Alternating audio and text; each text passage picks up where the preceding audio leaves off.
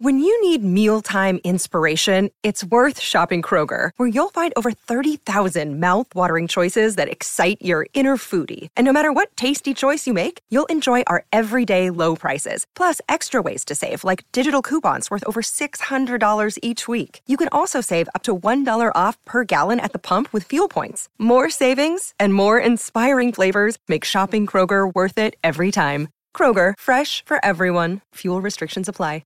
Another day is here, and you're ready for it. What to wear? Check. Breakfast, lunch, and dinner? Check. Planning for what's next and how to save for it? That's where Bank of America can help. For your financial to-dos, Bank of America has experts ready to help get you closer to your goals. Get started at one of our local financial centers or 24/7 in our mobile banking app. Find a location near you at bankofamerica.com/talktous. What would you like the power to do? Mobile banking requires downloading the app and is only available for select devices. Message and data rates may apply. Bank of America N.A., member FDIC. No Jumper, coolest podcast in the world, man. And we're back. Now, listen, we've had a lot of people get, requested. Mm-hmm. But ever since we've kind of, took a deep dive, our toes in the water, right? Mm-hmm. With the Red Pill, Manosphere, political stream, they said we need Rollo here. Yeah. They said, and all those other guys, they've been chatting and giving out free game, but their free game comes from the originator, which is Rollo. I would like to think so. Right? I would like to think so. Now, hey, listen, though. Let's get right into it, right? Because you're the godfather of the Red Pill, right? So you now has to answer for all their bullshit. Yeah, well, I got to clean up everybody's mess right now. And by the way, because a lot of people are going to go, what wasn't Kevin Samuels? He was the godfather. I'm like, I was happy that people were calling him the Godfather when all that was going down, because I think a lot of people think that I gave myself that name. No, and I didn't do that. I used to have a partner. His name was Pat Campbell. Yeah, he was a terrestrial radio show host. Oh wow, okay. And I worked with him on his show from about 2017, 2018, all the way up until he just passed away in 2021. Wow, he had brain cancer. But he was a mentor to me, and he used to introduce me as the Godfather of the Manosphere on his show, and so it just kind of stuck, and then everybody started calling me that. So. Wait, so do the Manosphere encompass everything about the Red Pill, or is there a divide? A little of both. I think the Red Pill is more of I like to call it a praxeology, which is it's kind of a loose science. Is really what it is. It's not meant to be some kind of ideology or some sort of mission or some kind of movement or something. Yeah. But when everybody says it's a philosophy or they say it's a ideology or a cult or a religion, I'm just like, you don't get it. But that's separate from, say, the Manosphere, because the Manosphere itself could be anything. It could be fitness. It could, you just had MLD in here not too long ago, so money, muscles, and game, right? So those are usually the three things that guys are in some way deficient in, or they sort of gross out in one of those things if they are deficient in those things.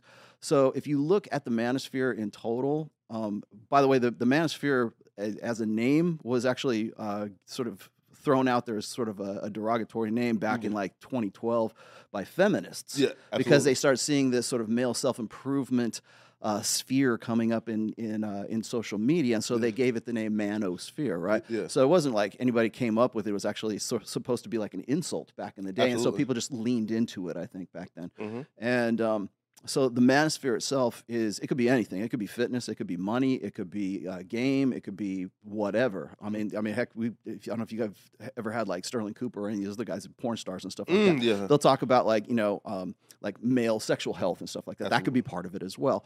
And I think that a lot of people sort of misconstrue the Red Pill per se with the Manosphere, because a lot of, especially now in an election cycle, people start calling, well, you're only Red Pill if you're this political ideology, or you're conservative, or you're whatever. It was never about that, but people make it about that because it's kind of a terminology that's sort of a useful brand for them. Yeah. And I found out too that the Manosphere and the Black Manosphere are two different things, right? Yeah. Rollo, be real though, Rollo, man. Now listen, I know that it can tend to fuck up a lot of right? So now there's been here. So the Black Manosphere is what gets a lot of the backlash, right? So are you ever why the fuck are those motherfuckers being grouped in the same category as us. Well, okay, so I understand why it's popular in in the black sphere, right? In black, it used to be Black Twitter, right? And Black Twitter came along, and then it was really Myron and Fresh on Fresh and Fit that sort of popularized it more. And then you see all these come ups. And by the way, I would also include Kevin Samuels in that as well. And then there's a lot, and there's other people as well who are in the quote unquote black manosphere. And like I can remember the time when me and Fresh and Myron were talking. I'm like, it's kind of a damn shame because it's like that it separates men in general rather than by putting them into like sort of racial divisions. Like there's a black manosphere, an Asian manosphere, a Latino manosphere, a white manosphere, whatever it is.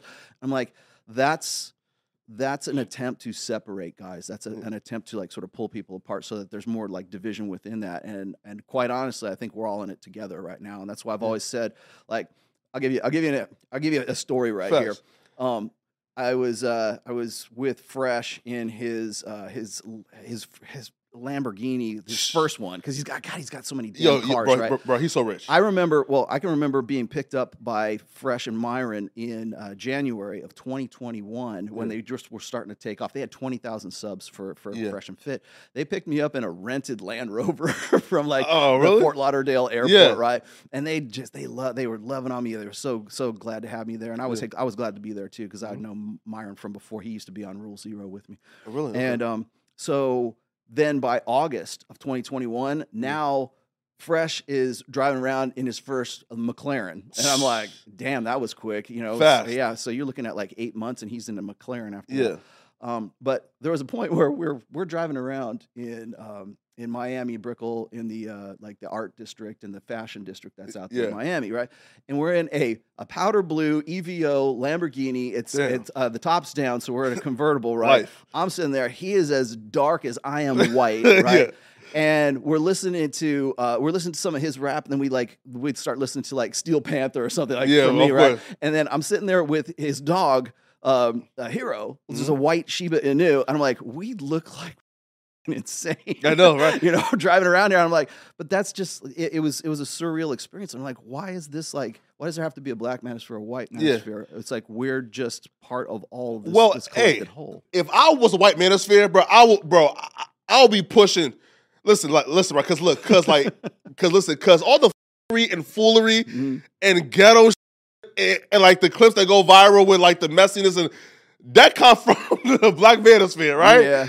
Right. So like the black manosphere has got your canceled. There's a lot that gets thrown back and forth, and it's like I think that the message gets lost, and it's not just the black manosphere; it's also the white manosphere. It's also there's a lot of new come ups. Like every 3 or 4 years, there's new come ups, and they don't have any experience with it, but they see that it's sort of like the new hotness, right? So it's whatever's going to sort of build their brand, and absolutely. And I think that probably you're going to see another wave or another cycle come up pretty soon after the elections. Because people are going to start moving out of the manosphere and moving into like culture war narratives and everything that's going to like sort of build a brand based on whatever the social narrative is going on at the time. And I don't think it's going to be the manosphere. Like after like say August or something for about 18 months, maybe halfway into 2025, that's when people might start returning back to the manosphere again. Speak on that real quick, right? Because I've said that in terms of the state of the rap pill, now in 2021 or even like during like the pandemic, right? The red pill was like this fiery fireball that was just rising and like gleaming, right? And then I think somewhere after the Sneako and Destiny like debate, there was this stench, this like black mark now, and on the manosphere, and now it seems as if like the collective have came together to say those guys are extremist weirdos, and now it kind of seems like the red pill has been on the decline, like due to, there's like content creators now who don't really understand it, but they are out here going on different shows and, and saying just outlandish and extremist shit. And now they're being like grouped in with guys like Rollo who actually understand the science, Well, and then you got to remember, I've been like my first book was published in 2013. Yeah. So you're looking at 10 years for just the first book. Yeah. And then prior to that, I used to be part of a group called So Suave, which was an online forum. It was for guys. It basically was pickup artists in the seduction community back then. But that's what sort of like evolved into what we call the manosphere today. and it also evolved into the red pill. And you got to remember, there's also like MRAs, men's rights activist guys. There's the MGTOW guys, or men going their own way. Then there's the black pill doomer guys. Then there's the trad cons, which are coming out of the woodwork right now. And there's all these little kind of sub branches that kind of hived off from the main tree, I guess, that was the manosphere. And I was back in. I've been doing this since like 2002. Facts. So. The first book was really a collection of fleshed out essays that I put on my blog that became the chapters of the book itself. But all of the concepts and everything were developed by myself, but also from conversations that we were having back in like the early, 2002, 2003. And in some cases, the people who are coming at us right now, who's saying, fuck those guys, the manosphere. These are guys who were watching Jimmy Neutron and Fairly Odd Parents when I was like starting to write about this stuff, and they have no background in this. They have no idea really what they're talking about. And 90% of the time when people are saying those red pill guys, I'm like, who? Who are you talking about? Yeah. Who exactly are you talking? Who is saying? Where are you hearing this from? Yeah. And generally, they don't have anyone in particular that they can name, right? Yeah. And right now, what I see is there's sort of this turning away from like the manosphere stuff and the red pill, because you can't talk about and you can't pivot to sort of the culture war narrative and the decline and the degeneracy of society and save the West. And you can't do that and still have your feet in the manosphere pool. Yeah, of course. So what they're trying to do is say, we never knew you, and they're looking for convenient exits so that they can pivot out of the manosphere, which was their bread and butter for the last like 2-3 years. Yeah. I mean, if you look at Myron and Fresh, for instance, and nothing against these guys because they're not, but they've only been around since 2021. January of 2021 is when they started. Yeah. And so really, you're looking at maybe coming up on 2 years, almost 2.5 years right now. Yes. And I've been doing this for 21 years right now. And so I've seen the cycles. And I remember like when the election cycle was going on in 2016, when Trump was coming up, people were calling themselves red pill because that was a convenient term, and they wanted to appeal to a younger voting demographic. So they would say, well, the Conservative Party and the Republicans, we're the red pill. And even like someone like Candace Owens, her Twitter handle back in the day was Red Pill Black. Really? She's just Candace on Daily Wire. Wow. But she used to be called that. And then, you had like Milo Yiannopoulos, who was actually a really good friend of mine up to a point until he got really famous. He used to write for Breitbart. Yeah. That was all part of the same manosphere at that time. Oh, really? And I can point out people like names right now who used to be part of the manosphere, like 1.0 or 2.0, and now we're in 4.0, like manosphere 4.0. And so I've seen these cycles go, and I was saying this on my panel show, which is Rule Zero. We do an end of the year kind of predictions and like what we see coming down the pipes. And I said this on the last one. I said, by August of 2023, you won't recognize the manosphere anymore. No, because absolutely. They're going to be a pivot. And so all the people who were come-ups and they were riding the manosphere and intersectional dynamics, and they wanted to talk about, let's keep bitches accountable. And so you see these sort of like copycats, like, and some are better than others, but like you look at like Pearl, or you look at like whatever podcast, or you look at some of these there's other ones as well, but they're basically trying to create a successful brand based on what they think is a formula, which is really what Myron and Fresh did back in the day. Absolutely. And so, but you're still only talking about a time frame of like 2 years. Yeah. Now, okay, so let's speak about that though, right? So I do want to circle back to the convenient exits, right? Okay. But let's speak about like the copycats. Okay. I think the first person that I heard you like speak about Pearl was when you say, listen, Pearl don't come off as if she, she's well learned or truly understand this, right? No, I don't think so. I tried to put out an olive branch to her at one point, and I kind of got burned for that. So, honestly, I think she's not a good representative of the red pill. I think a lot of people see her as sort of like, oh, she's sort of the female voice for the red pill. And so when I see her go head to head with somebody like Ethan Klein on H3H3, she does not know how to defend a point. Yeah. She knows how to parrot back the talking points she's heard other people say. Yeah. I have had conversations with her in the past, but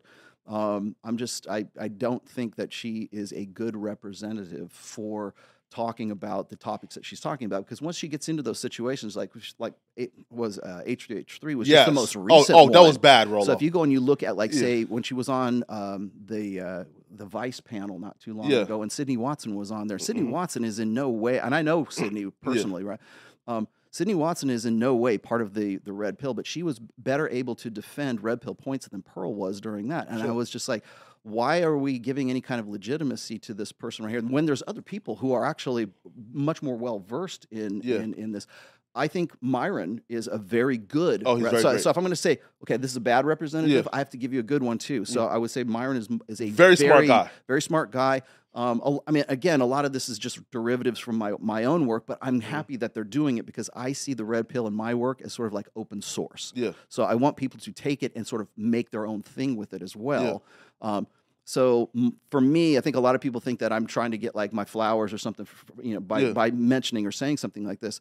I am more interested in seeing what other people build with what I put out there than I am getting like trophies on a shelf or something like that, or getting accolades.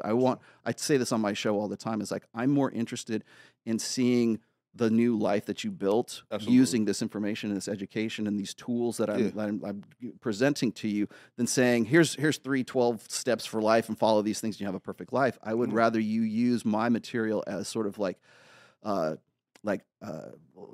paintbrush and art tools and like a canvas and everything. You're the canvas, and what are you going to paint with the tools that I'm going to give you? It's up to you to go and do that.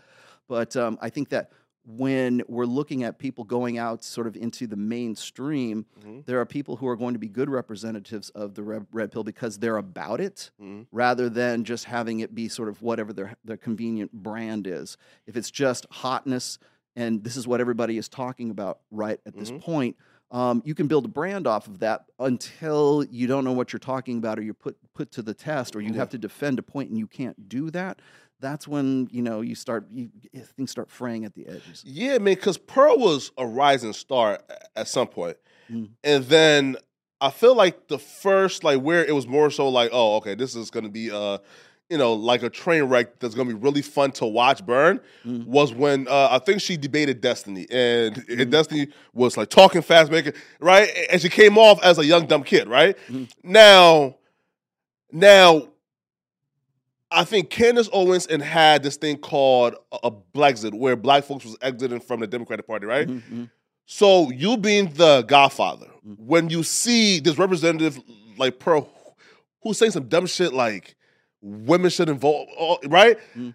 Like, what responsibility you have for saying, okay, like maybe we should separate ourselves from people like Pearl?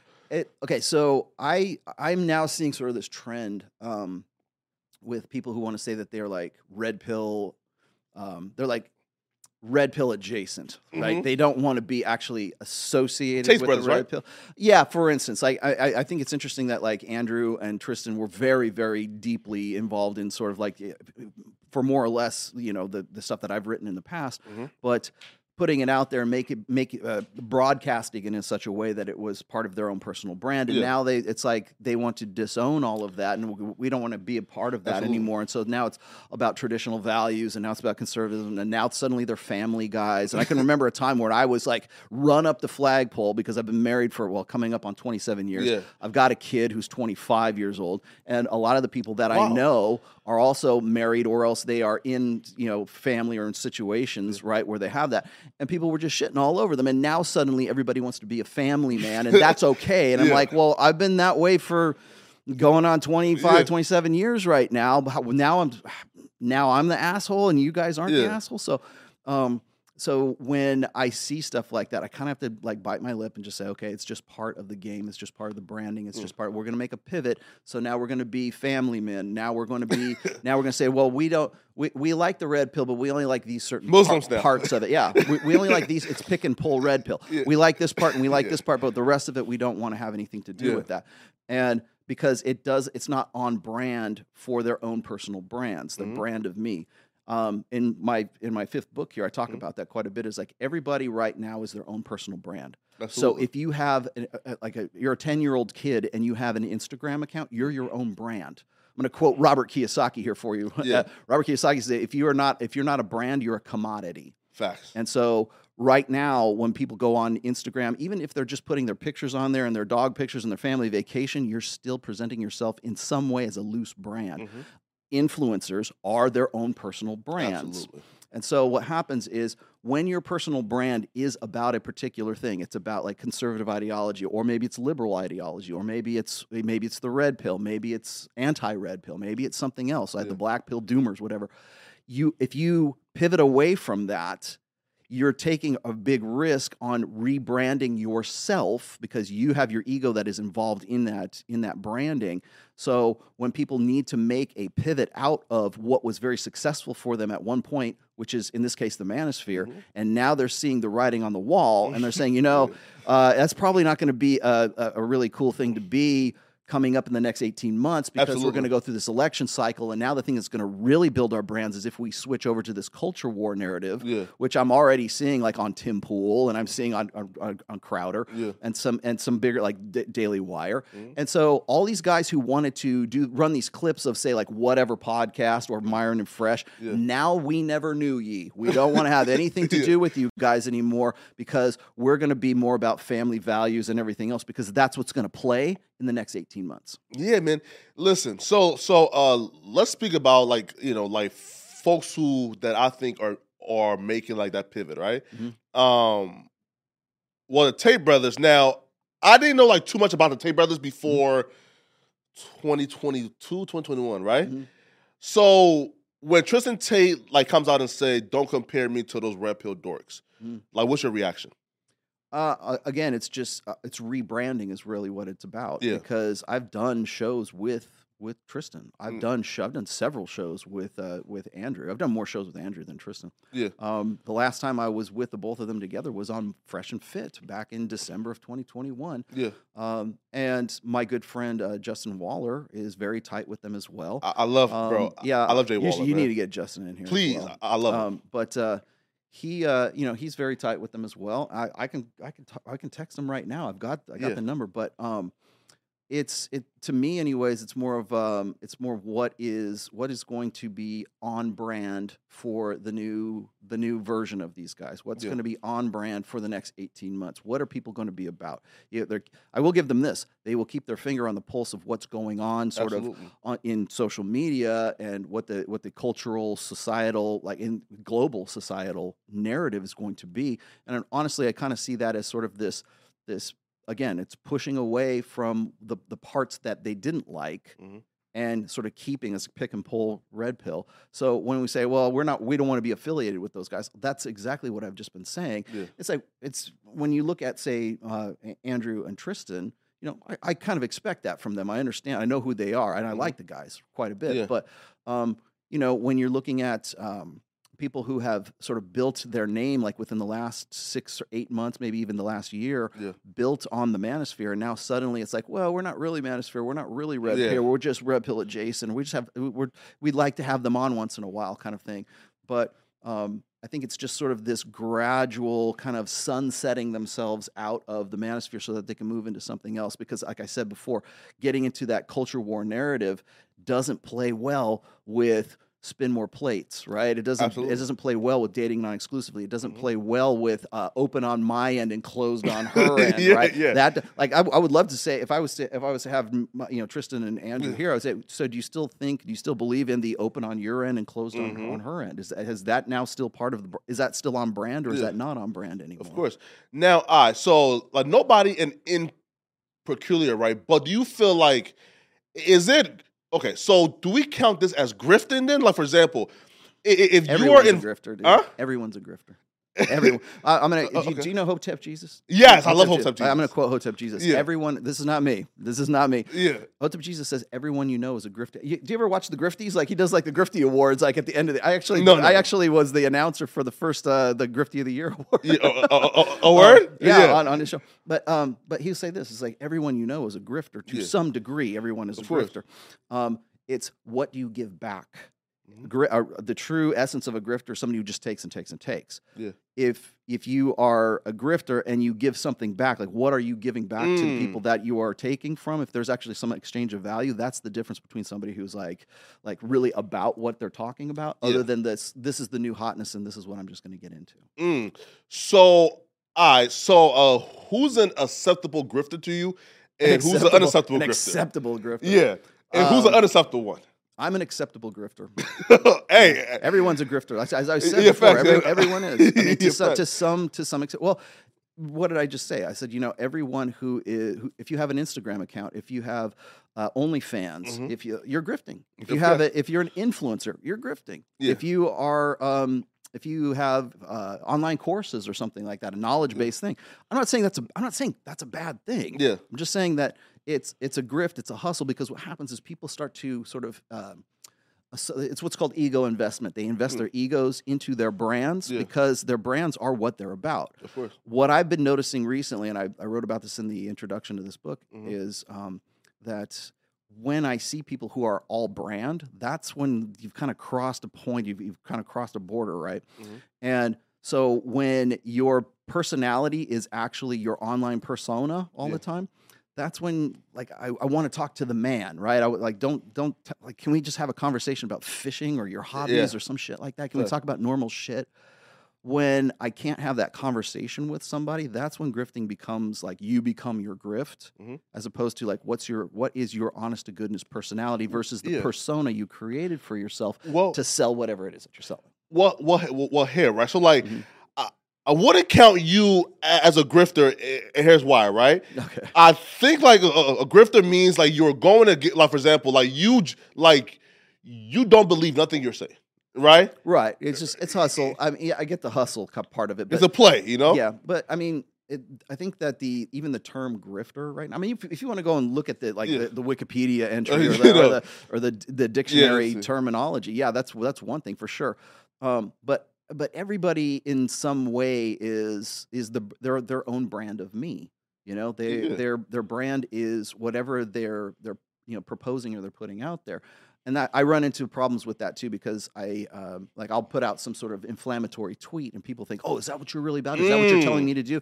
Everything, I don't know when this happened, but everybody lost their fucking sense of humor on Twitter, probably around like 2019 or 2020, somewhere around there. Of course. Because everybody takes everything so bloody literally. Yeah. And apparently the only reason anybody uses Twitter right now is for self-help. Yeah. Right? So anytime you go on there, you follow somebody, you listen to them, you read them, or you watch their podcast, or you're listening to them on Instagram or whatever, they're in some way trying to tell you how to live your life. Yeah. Fuck that. And the facts, man. And so I think we've sort of lost this, and I don't know if it's a generational thing. I don't know if we've spent too much time online or too much time doing social media kind of stuff, or trying to be, influencers, low level or high level influencers, however it works.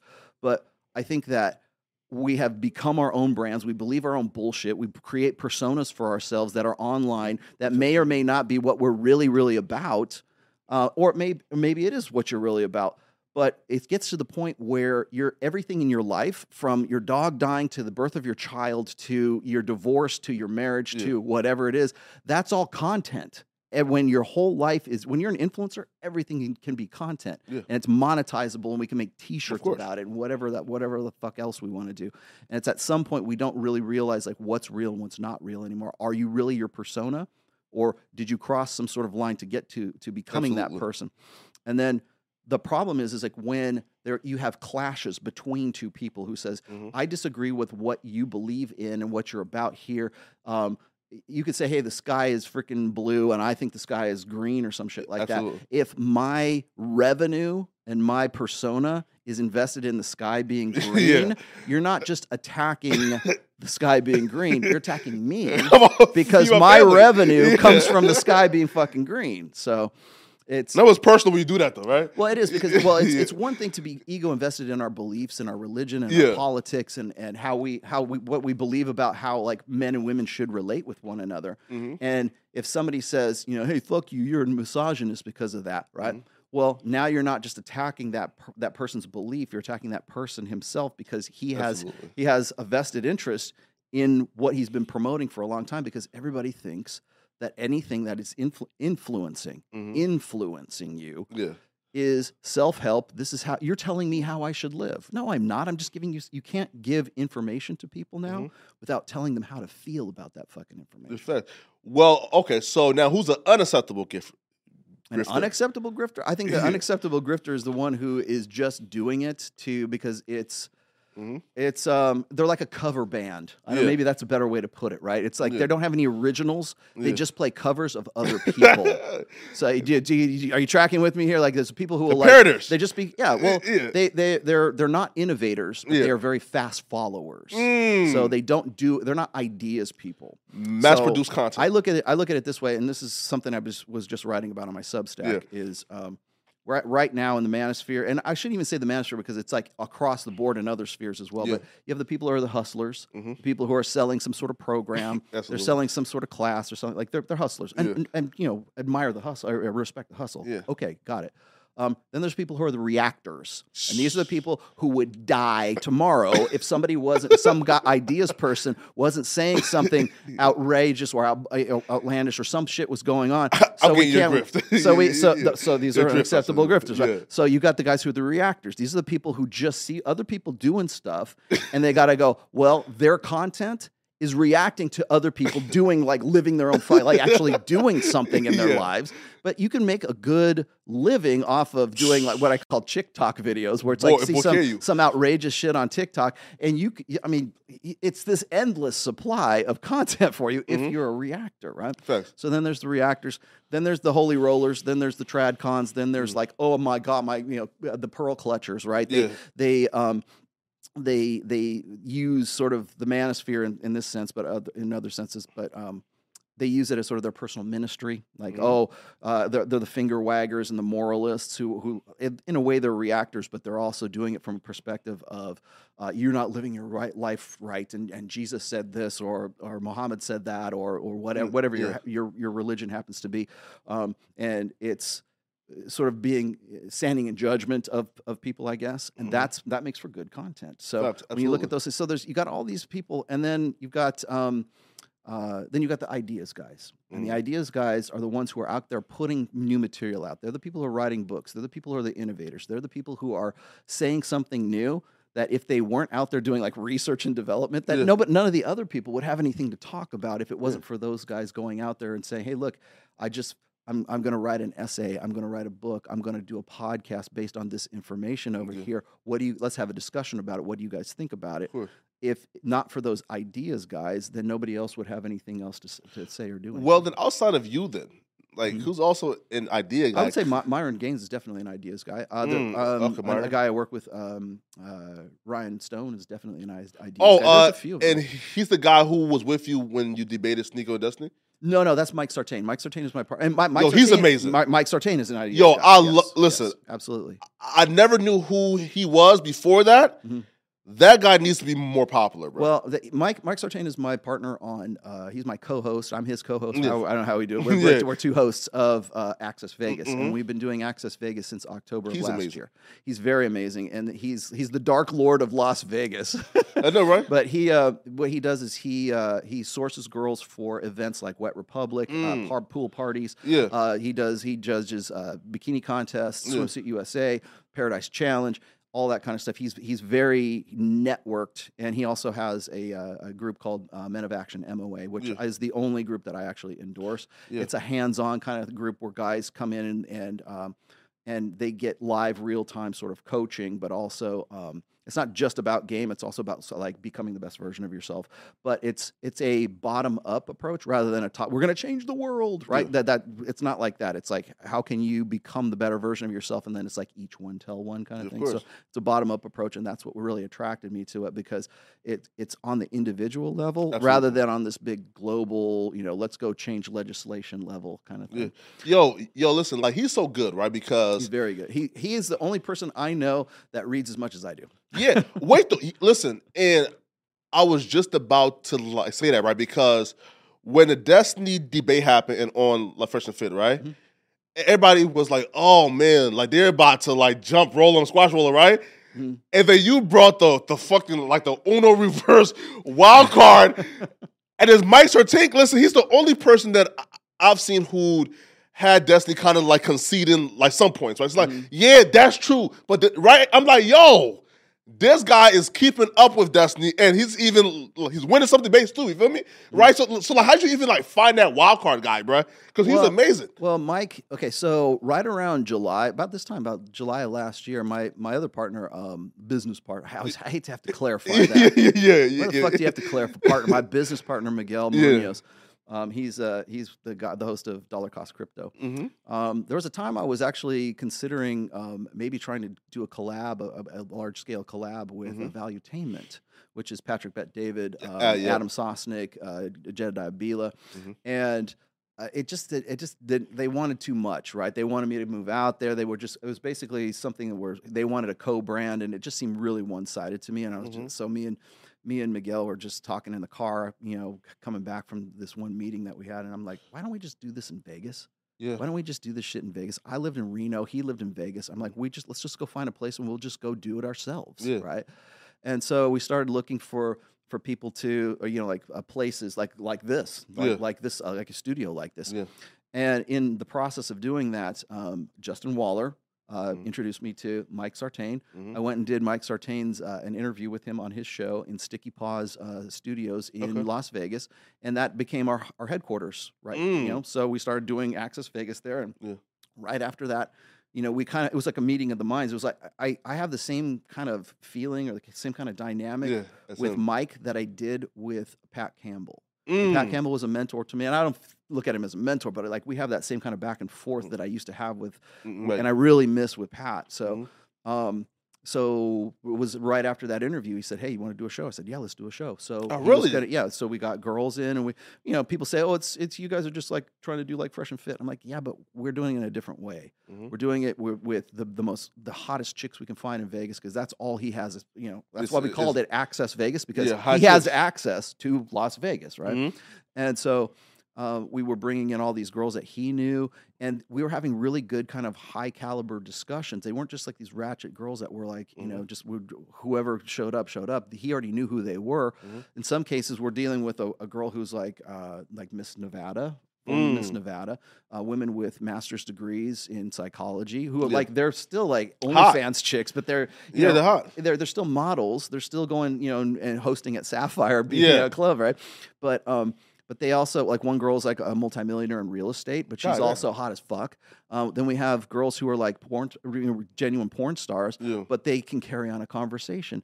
And people say, "Oh, well, you guys are so soft on them. You guys don't like, punch them in the face, get her. Yeah. And it's like, that's not the point of the show. The point is to actually have a conversation. If they want to castle themselves off the show, then that's on them.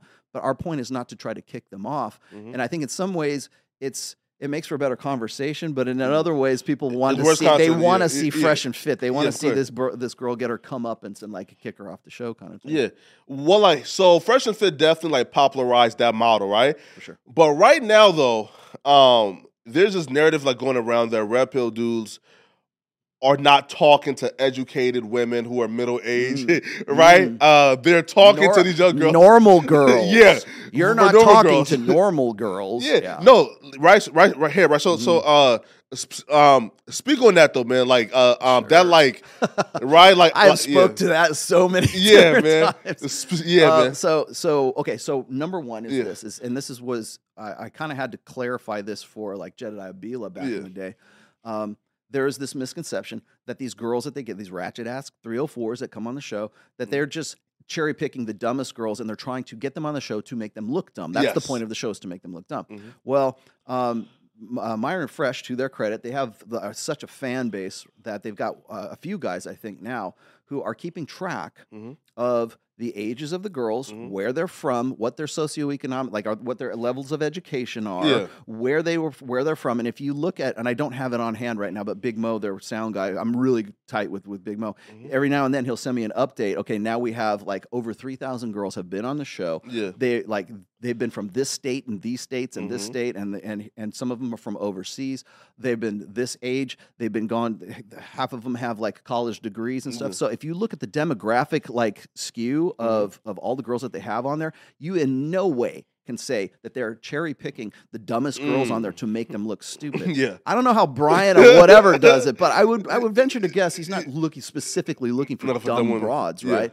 And neither do we do that as well, because when we have girls on Access Vegas, they all have big tits and they have like Kardashian lips and they've got like, Brazilian butt lifts and stuff like that. Sure, there's going to be those girls, but every once in a while you're going to find those girls are also, they've got a master's degree. They've got they've got more money than 90% of our viewers do, and they earned it not from OnlyFans, but through real estate, right? They might have stripped to get to the point where they could start working in real estate. Yes. Yeah.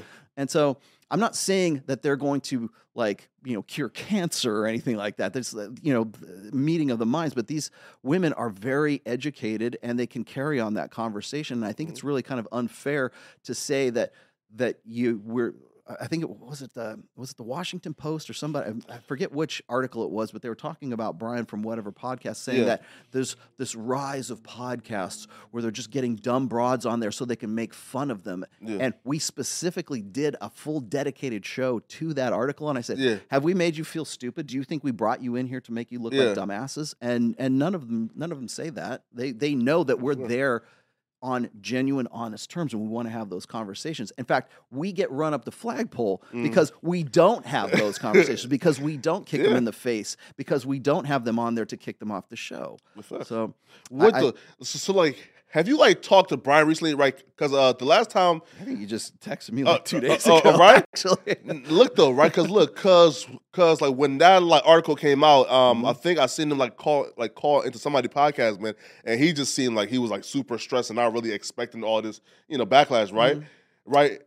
Especially I think that was during the Endora clip, right? That was going viral, or no? Well, So they specifically wrote that article about whatever podcast. So they were referring to him and stuff. Yeah. And to his credit, he's in Santa Barbara. So I know he had to, I don't know if he still does this, but he had to source all of his girls from UCSB. Oh, right? Yeah. At least in the beginning stages, right? And so now he'll have Destiny on there. And now he can get people to fly out there. And by the way, Santa Barbara is kind of a bitch to get into. I ain't lying. I have to go down to Vegas and then I have to fly into Santa Barbara if I'm going to do that. So getting people there, being that popular to make that kind of a draw, that's a testament to the success of what he's been doing up to this point. He's got something 4 million subs, but you got to remember that 3.5 million of those were from his previous format, which was all about pranks and stuff. Yeah. So, but even still, he's doing pretty well for himself with the new format. And when I went there, it was with myself, Mike Sartain, and Justin Waller. We were on there with the girls and everything. And I didn't get the impression that he was trying to school these girls or anything like that. I think in fact, I'm not really sure he realizes that he was going to be that successful. Now, what he started doing was he's sort of like the safe version of Fresh and Fit. So when PragerU, what's her name, Amala from PragerU starts using their clips, or Valuetainment starts using their clips, or Daily Wire starts using their clips in preference to using Myron and Fresh, because they're too volatile for the conservative audience that is Daily Wire. But then you get Michael Knowles, who's on whatever podcast, and that lifts them into sort of this neocon, traditional conservative. It's like what is it? Turning Point USA. Those kind of people who want to watch that kind of stuff. And so it's still manosphere enough, and it's still red pill, loosely red pill, but also it's talking about intersectional dynamics. And now it's okay for a conservative audience to go, oh, look at these dumb bitches, and that's why you have Michael Knowles, who's there, who I would include in sort of the men's ministry side of things, where he's wagging fingers at people. Or then you got Lila Rose on there doing pretty much the same thing. It plays very well. But who's the blonde girl? That real super blonde, whitish hair. I don't know. She looks like an anime character. I know who you're talking about, but I don't know the name. Man, wait. So let's speak about this though. Now, you and Hafiz, right? Okay. So listen though. So Hafiz tried to warn us about Pearl, and he pretty much ruined his career. Right? What the hell? I haven't heard anything from Hafiz in a long time. Huh? I haven't heard from him in a long time. I haven't seen him doing much of anything. Listen, because after the second Pearl debate with Valuetainment, he could have just disappeared, right? So one, do you feel like the red pill or the manosphere owe Hafiz an apology for how they treated him based on his like debates with Pearl? Because after that, he was forced to put out an apology for like going off on her or like right because he put out a manosphere I'm sorry video, right? Mm-hmm. Yeah. I don't know. I don't think I even saw that one. But what I've seen of Hafiz is, first of all, he's afraid to say my name. Oh, really? Why? I don't know. You would have to ask him that. Hafiz, come on, man. You're supposed to say your name, man. Well, like whenever Pearl brings my name up, he kind of chomps at the bit. I saw him actually on with Dr. Godsod, who was actually, I really like Dr. Godsod. But it was funny because it seemed like the interview that he was having with Godsod was all sort of directed to try to sort of like get Godsod to sort of disown the manosphere. And he's trying to say, well, there's this guy, I don't know what his name is, and he's got this book out, and he's like, I don't know if he's legit. Do you know who I'm talking about? And I know he was trying to get Godsod to say Rollo Tomassi, right? Yeah. Godsod looks at the camera and goes, you mean Andrew Tate? And I was like, oh my God. So But I think that when you got guys like Hafiz, whose again their ideological sort of, I say biases, but their investments, their ego investments in their beliefs, once that conflicts with, say, the red pill, I've said this before with very religious guys. One of the I have my fourth book was called Religion. I wrote specifically for that audience about this. But I think that one of the things that really pisses off sort of the religious set is that it took like pickup artists and it took red pill guys and Rollo Tomassi to point out what's going on in their churches. And they, in some cases, I run into people who go, thank you for saying this. And then in other cases, I have people like get really pissed off because they want to say, well, my religion is the real red pill. And let me explain to you why. My God can beat up your God kind of thing. And I think it's Hey, it's Kaylee Cuoco for Priceline. Ready to go to your happy place for a happy price? Well, why didn't you say so? Just download the Priceline app right now and save up to 60% on hotels. So whether it's Cousin Kevin's Kazoo Concert in Kansas City, go Kevin, or Becky's Bachelorette Bash in Bermuda, you never have to miss a trip ever again. So download the Priceline app today. Your savings are waiting. Go to your happy place for a happy price. Go to your happy price, Priceline. Look, Bumble knows you're exhausted by dating. All the, must not take yourself too seriously, and 6'1" since that matters, and what do I even say other than, hey? Well, that's why they're introducing an all-new Bumble, with exciting features to make compatibility easier, starting the chat better, and dating safer. They've changed, so you don't have to. Download the new Bumble now. Really kind of goes back to, it kind of stings to have somebody who's outside of the church pointing and saying, like, here's why there's no guys in your church right now. Here's why guys are like leaving the church to find the man. Where did they go? They went to the manosphere. So they see that and they want to find some way to sort of invest themselves or to sort of work their way into the manosphere to turn it into their own personal men's ministry. And I think that when you got a guy like Hafiz, who's very brand oriented, another guy, and we're all grifters. He's definitely a grifter in this sense. The grifter, right? Well, maybe not good. I mean, I'm not saying he doesn't believe what he thinks. I'm sure he in does. the good sense, though. I'm sure he would pass a polygraph test if you asked him, does he believe this stuff? I have no doubt. But the problem is like what happens is the empirical evidence, the empirical truth, the studies and everything else. It really kind of rubs people like that, not just Hafiz, but like of that mindset, very much the wrong way. Absolutely. And so they have to sort of make it their personal crusade to sort of try to take down the manosphere or have those, like when you have Pearl, who's ostensibly a representative of the red pill, she's a soft target. He's not going to come at me because he knows I'll run the table with him, but he'll go after Pearl. Yeah. And Pearl is not really good at defending red pill points. She's good at repeating stuff. Absolutely. She's a fast follower, but she's not an innovator, and she does not have the background in it necessary to defend those points. He knows that, so he can go and get a soft target. So if Hafiz ever wanted to do a debate, I'd be happy to. But I don't really even like to call it a debate. It's more like a conversation, right? Nobody debates anything anymore. We just have this, here's why I disagree with what you're saying. Absolutely.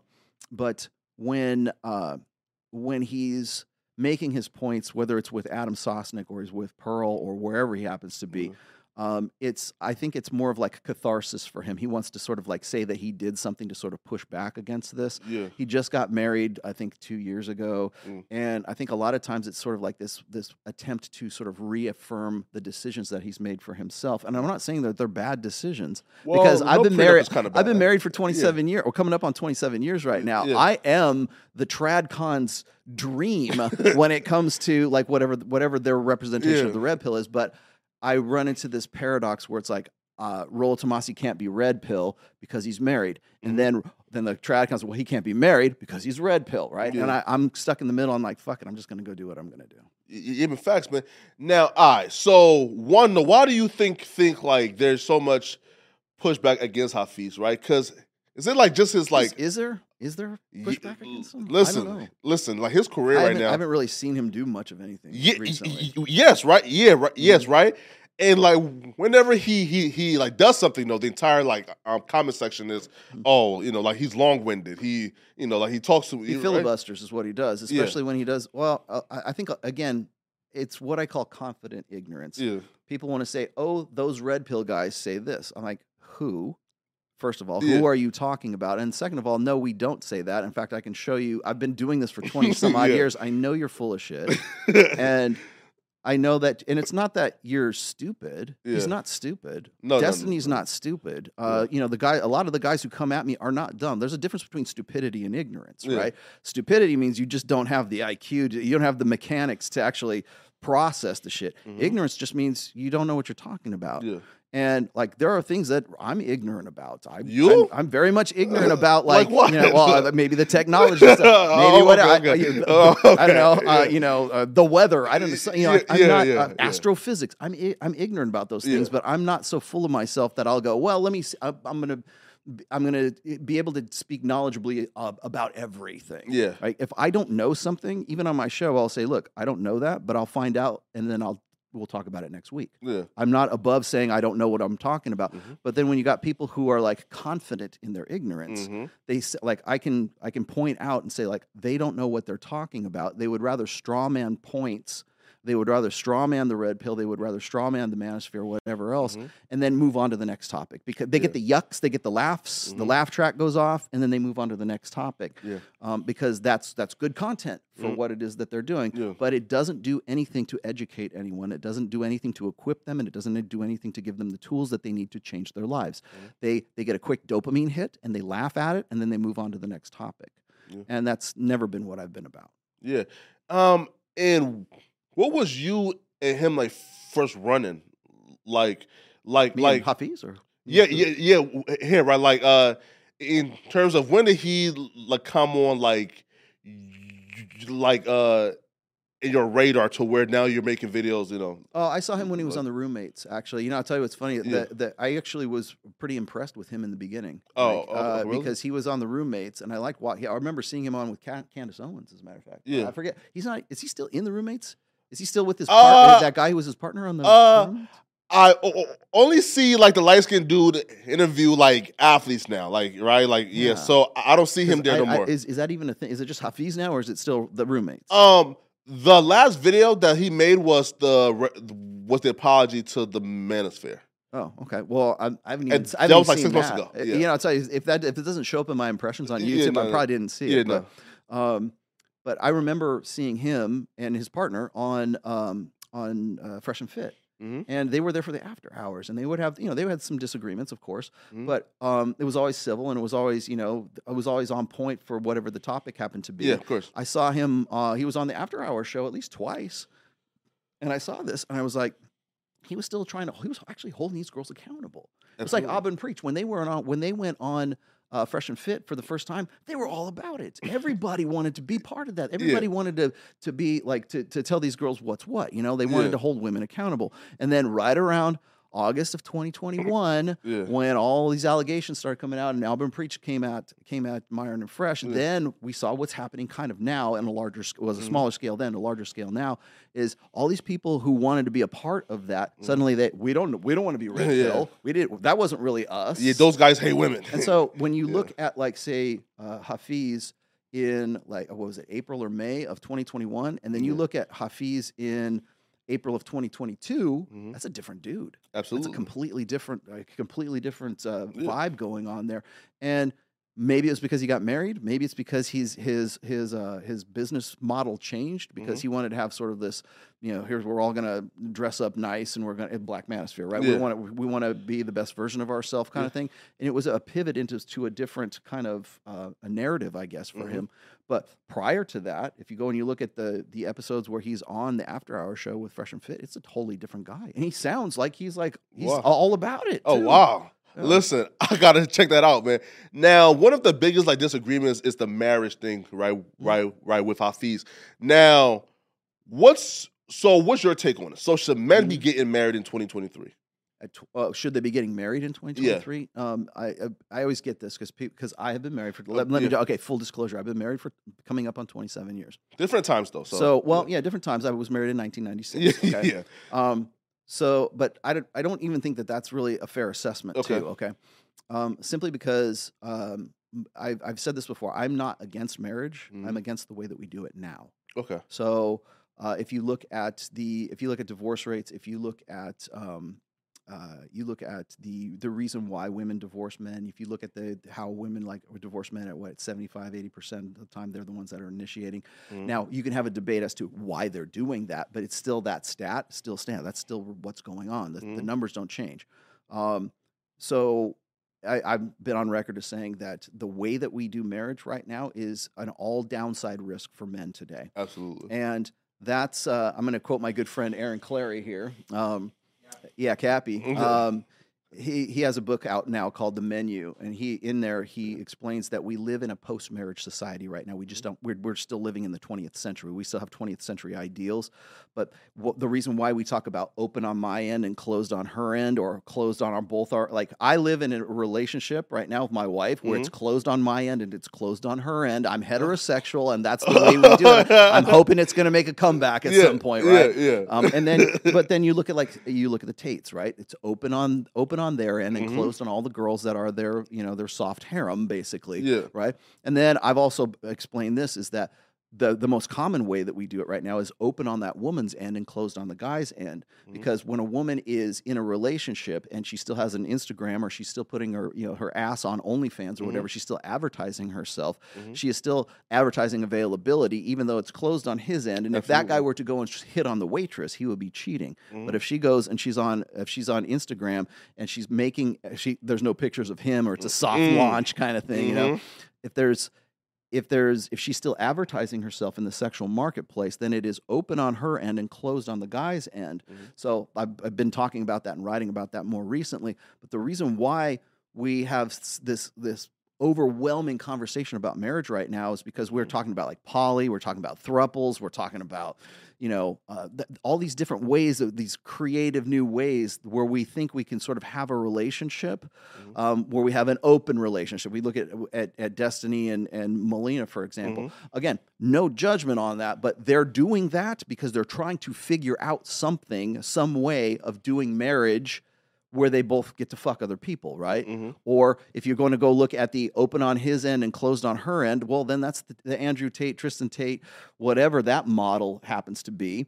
That's trying to figure out what we're going to do with marriage. My model for marriage is the old school, which is closed on my end and closed on her end, right? And so we're in the 21st century, and we're still trying to figure out how we're going to do marriage in the 21st century, but we still have these old order 20th century ideals for marriage. And in between all of that, you've got the divorce industry, you've got the marriage industry, you've got attorneys that want to get their cut of everything, and you've got what's called the divorce machine that goes along with it. It's not about losing half your stuff, because you also have to remember that when you get into those situations, it's not just about a financial hit that you're taking. It's also family. It's also emotion. It's also who gets the dog. Where's the kid going to go to school? Oh, mommy gets custody of the kids, so daddy has to move from place to place, quit his job and move somewhere else. We don't really consider. Too many stupid guys will say, "Oh, I don't want to lose half my stuff." That's just the tip of the fucking iceberg, man. There's so many other decisions and so many other things that happen as fallout from that. Absolutely. And so you see more and more people not even talking about or not even considering marriage. We live in an age where we live in the lowest marriage rate in the United States, anyways, in recorded history. It's 5.1 per 1,000 right now. That's a bigger question than, well, you're better off or you should get married, blah, blah, blah. I want to know why people aren't getting married. Why do they not want to do that? Because is it because guys are like boycotting marriage, or is it there's no incentive for them to do it in the first place? Or if they say, listen, man, I'm not getting married because I listened to Rollo and you take Fresh and Fit. Like, would you say? I sincerely doubt. Here's the thing: is like most guys who come to me and they want to talk about marriage, they don't ask me should I or should I not get married. It's already in their head one way or the other. Yeah. Like for instance, when I did that infamous tweet not too long ago, when people we'll talk about that too. Get a vasectomy. Yeah. Like, okay, I'm being over the top with all of that. Of course. But when I'm saying don't get married, don't be family oriented, get a vasectomy at 20, be on your fitness. Nobody talks about any of the other issues. They only fixated on the vasectomy thing because that was their easy out of the manosphere. But when I'm saying, don't get married, or if you want the quickest path to becoming a high value guy is to do these things, again, that's what the point I was trying to make, maybe not as well as I could have, is that what are you willing to sacrifice to be a high value dude? Are you willing to sacrifice family? Are you willing to sacrifice marriage? Are you willing to sacrifice, what on that list are you willing to give up so that you can be a high-value guy? Mm-hmm. Well, to be a high-value guy means that I would have all those things. No, it doesn't actually. To get to the point where you could actually make that choice would mean you would have to have some sort of sacrifice to get to that point. Mm-hmm. And again, we're still trying to figure out how are we going to do marriage in the 21st century? Yeah. Here, so before we circle back on, on the consequences of marriage, right? I feel like we have to define hypergamy first, right? Mm-hmm. So can you just define what hypergamy is for? Okay, hypergamy boils down to this: alpha fucks and beta bucks. That's really what what it boils down to. But that's hypergamy in my definition. Yeah. Okay, so the classic definition is this: the term was coined by a sociologist who was studying the caste system in India, like the lower, like 4 or 5, whatever the tier caste is, and he was observing the tendency of women to want to marry from a lower class into a higher class, and therefore he would call that hypergamy, right? Marrying up. Mm-hmm. That's the classic definition for it. Now, since about 2002. When with the rise of like the manosphere and everything, when we're looking at women's dualistic nature or innate dualistic sexual preferences that influences their mating strategies, but now I have to clarify that for everyone. But the basis of that is based on hypergamy. So what that means is this: is that if you've got a woman who's a 6 and a guy who's a 6, a woman is always looking for the guy who's a 7 or an 8 or 9 or 10, right? Whatever it is. Okay, whether or not she can get that is immaterial. It's the idea that this is, in fact, now it's like I deserve the 7, I deserve the 8, I deserve the 9. Well, if the guy is a 6 and she's a 6, no woman wants to make a lateral move, right? So that guy who he's a 6, it's not that she won't get with him. He just has to bring more. He has to have value added. He has to have something else to bring to the table. He's got to be funny. He's got to love his mom. He's got to be the same religion. He's got to want kids. He's like puppy dogs, likes rainbows, and wants to go to fucking Disneyland, right? He's got to have something that gives him a little bit of an advantage because she thinks she deserves somebody that's better than that, right? And so it's this tiered. It's like a hierarchy, right? So if the woman is, and again, this is like what constitutes a 6 is really, it's really up in a woman's head, really, but. So it's this want, like hypergamy never seeks its own level. It's always seeking higher than its level. And if the guy happens to be at the same, like men don't have an attraction floor. Women have an attraction floor. They don't want to get with a 5 if she's a 6, right? If she says I'm better than that, he's out of my league, right? That means he's a 5 and she thinks she's a 6. Again, this is all based on perception. It's all relative. It's all subjective to the girl and her own self-perceptions, right? So you might have a girl who's like a hot piece of ass, but if she has low self-esteem, she might think that she's a 6, right? So again, there's a lot of variance that goes into all of this. Yeah. So that's, in a nutshell, that's kind of like hypergamy. It's like it's not just marrying up. It's what do I deserve that's better. And there's two factors that are involved in that. Mm-hmm. There's the long-term relationship factor, which is the beta buck side of things. Again, we just use these as sort of colloquialisms, but it's protection, provisioning, and parental investment. That's really what constitutes the beta buck side of things. And so you say, well, betas are simps, betas this. Well, it could be, but there's the long-term security side of women's mating strategy that they focus on for a guy that she's attracted to, the guy she wants to marry, the guy she wants to have babies with, the guy who's stable and loyal and has a good job and all that other stuff.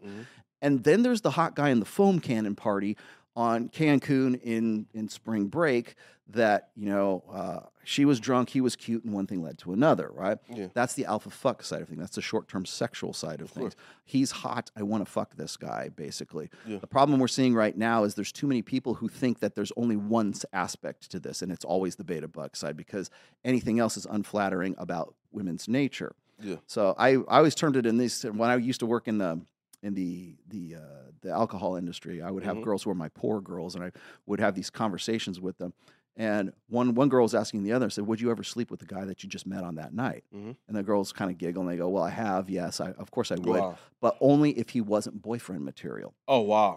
And I remember thinking, well, so you're going to break rules for the alpha, but you'll make rules for the beta. And that's a maxim in my books, right? Yeah. Women will break rules for the guy who's a good opportunity, a hot fuck, and he's ready. He met him at the club, and it's like it's now or never kind of thing.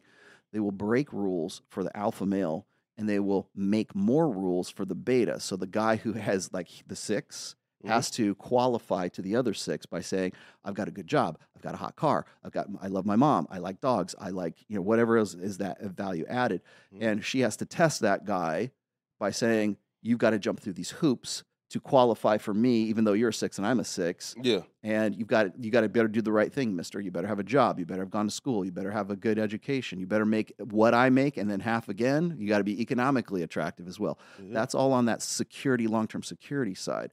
So you've got the hierarchy of wanting to get with a better than deserved, or it doesn't seek its own level. But you've also got alpha fucks and beta buck side of it. So there's the short-term sexual, and then there's the long-term security side. Yes. Women would very much love to have the guy who's the complete package. You'll hear women say that. I want the guy who is the total package.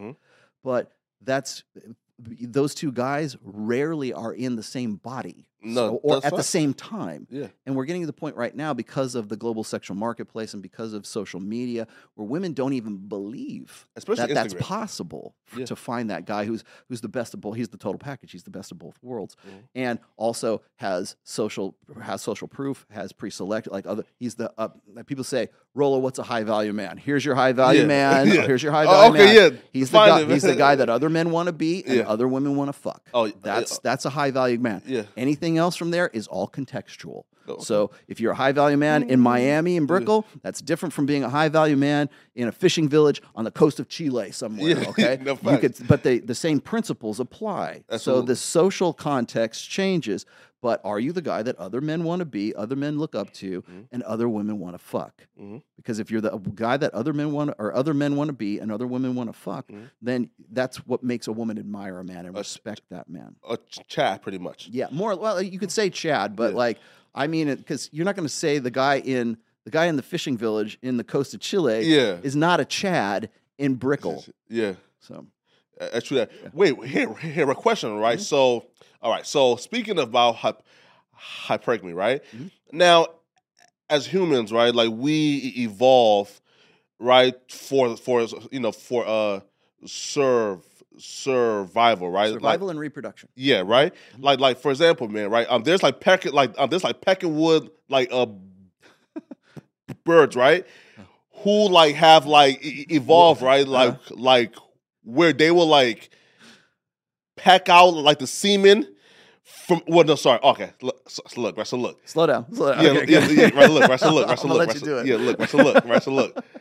There are certain birds, right, who if they know that their mates, right, just had sex with another guy, right? Cuckoos. Yeah, right. Yeah, that's right. actually where I forget the name of the bird, but that's the derivative of the word cuckold is actually from the bird. Yeah, right. I think it's called the sperm something theory, right? Where they would have like a higher orgasm, or they would like pack out like the right. Now, if men know that we are losing half of our shit due to hypergamous women who don't have as much as us, then why haven't we evolved yet to where we become hypergamous ourselves and date up? Well, okay, so the reason for that is because men and women have different mating strategies. We have certainly different mating preferences, but also different mating strategies. So the difference between, say, a mating preference is women would love to get with the hot guy in the foam cannon party, but they also want to get with it's like cads versus dads. Like the guy you want to marry versus the guy you want to fuck, right? And it'd be great if you could find the two of them in the same guy, but the problem with that is that if that woman can't find that guy at the right time, it's better to have had sex and have reproduced with the guy who's the high value, like the genetic guy. Absolutely. And then get all of the long-term security benefits from another guy. So what evolves from that is what's called cuckoldry, right? It's like we're gonna there's two. This is in my book too. Okay, so it's in the animal kingdom, in humans as well. It's an adaptive reproductive strategy, let's just say, to get the best genetic material from one man and then also get the best long-term security benefits from another man. There's two ways to go about that. You can do it retroactively, you can do it proactively. So if you've got a single mommy who's already had 3 kids with 2 different dads, and she wants you to not be the stepdad, but the dad who stepped up. Like it's your duty to be That's a good. Game ever. We need you to. I need a man with benefits, right? I got to have a guy who can help me support these children, right? There is, especially on a social level, that guy is a noble man for helping you out. He's a good Christian guy for marrying a single mommy who has 2 baby daddies, kind of thing, right? So that's the proactive way, or I should say the retroactive way of cuckoldry. You're basically taking care of the offspring of another guy, which is pretty much what you do in the other format, which is in the proactive way, meaning she's already married to the beta male, already married to the guy who's the good dad, but she doesn't want to have his babies. So she cheats on him, has sex outside the marriage, and says, I'm pregnant, it's your kids, right? That's the proactive way of cuckoldry versus the retroactive way, which is the single mommy scenario, right?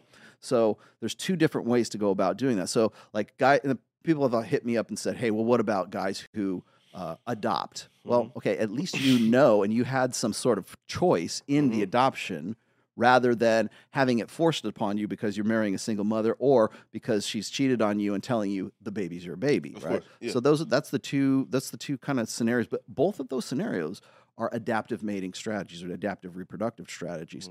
So again, it's one of the more unflattering truths about how women sort of facilitate their reproductive strategies. And I'm not saying all women do it. I'm just saying any woman can do it. Absolutely.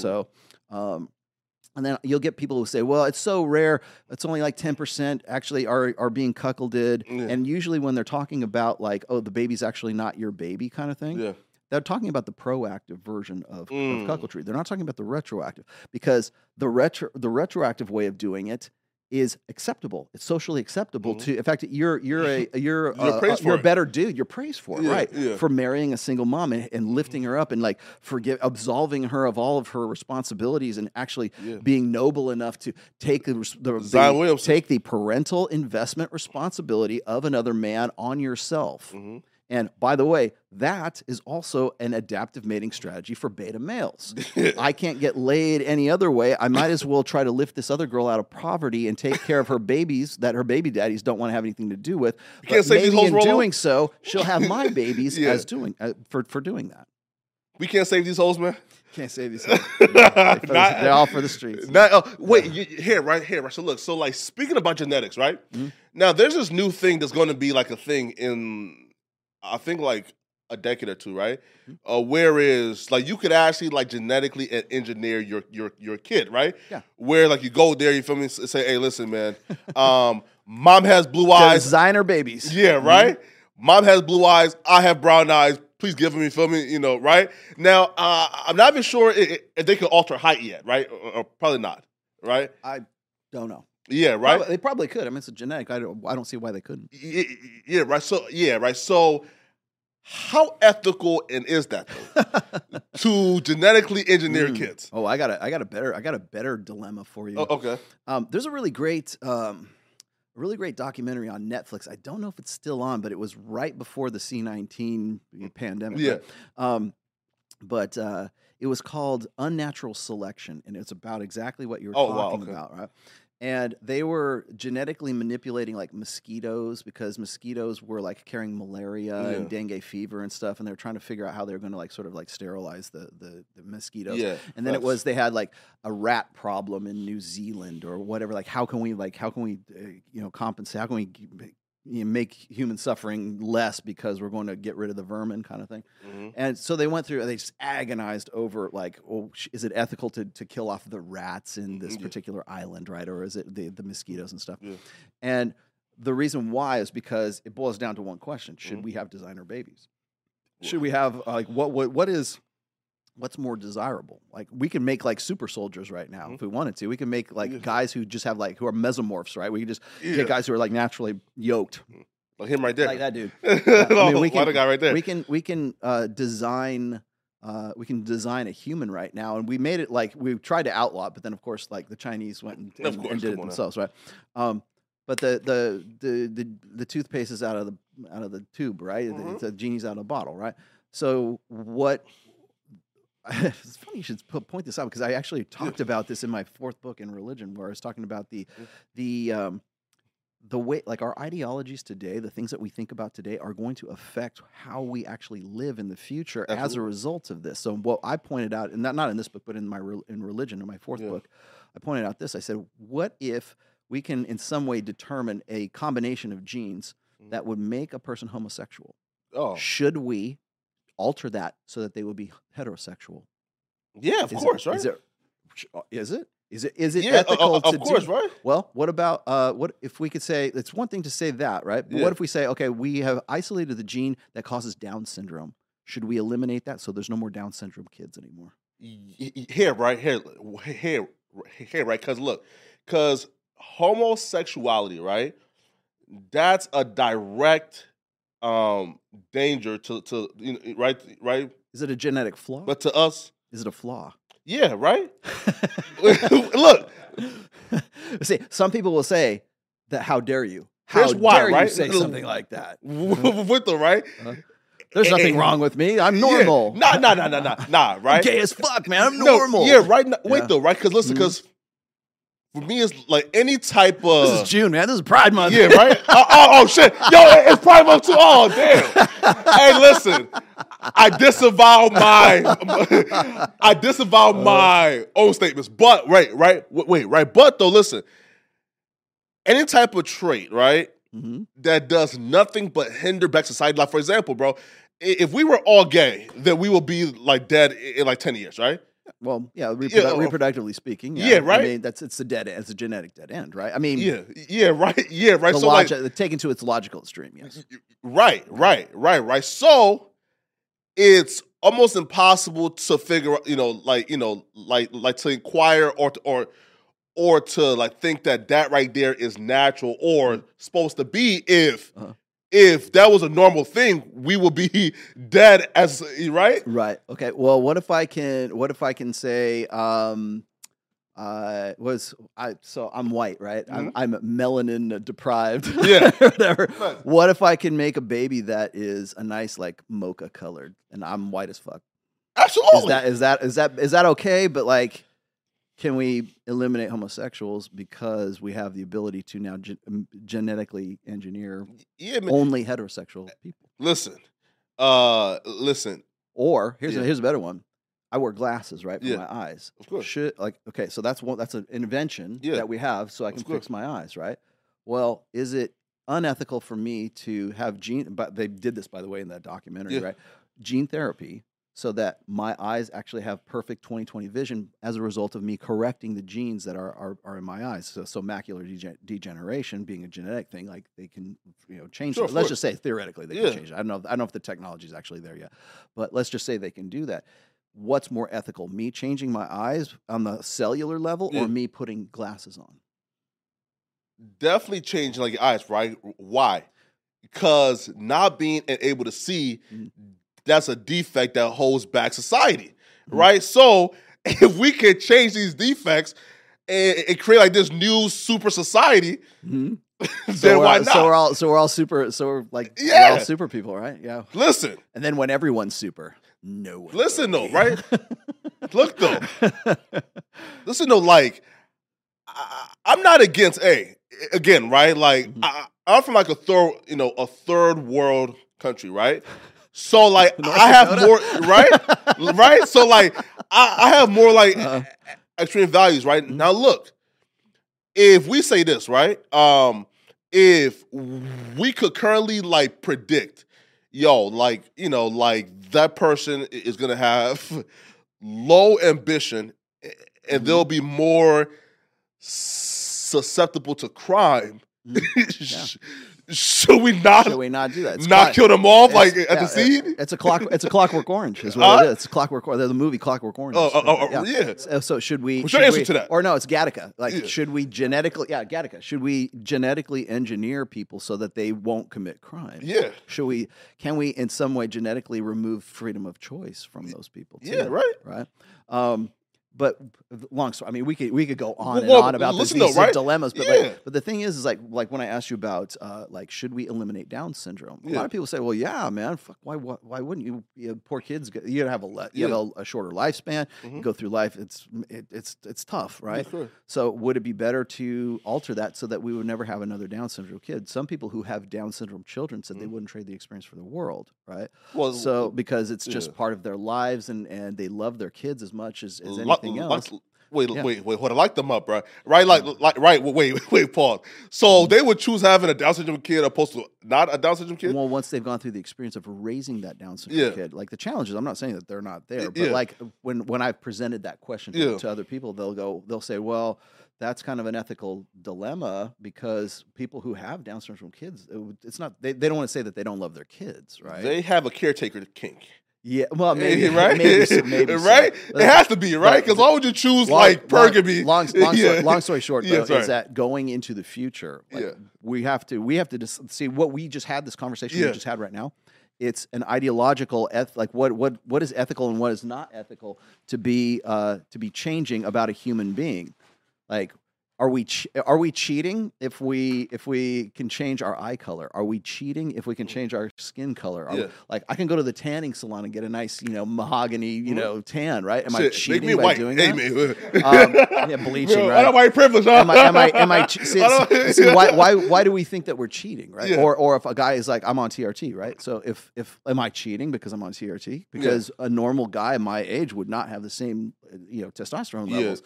So is it unethical for me to take TRT? Right?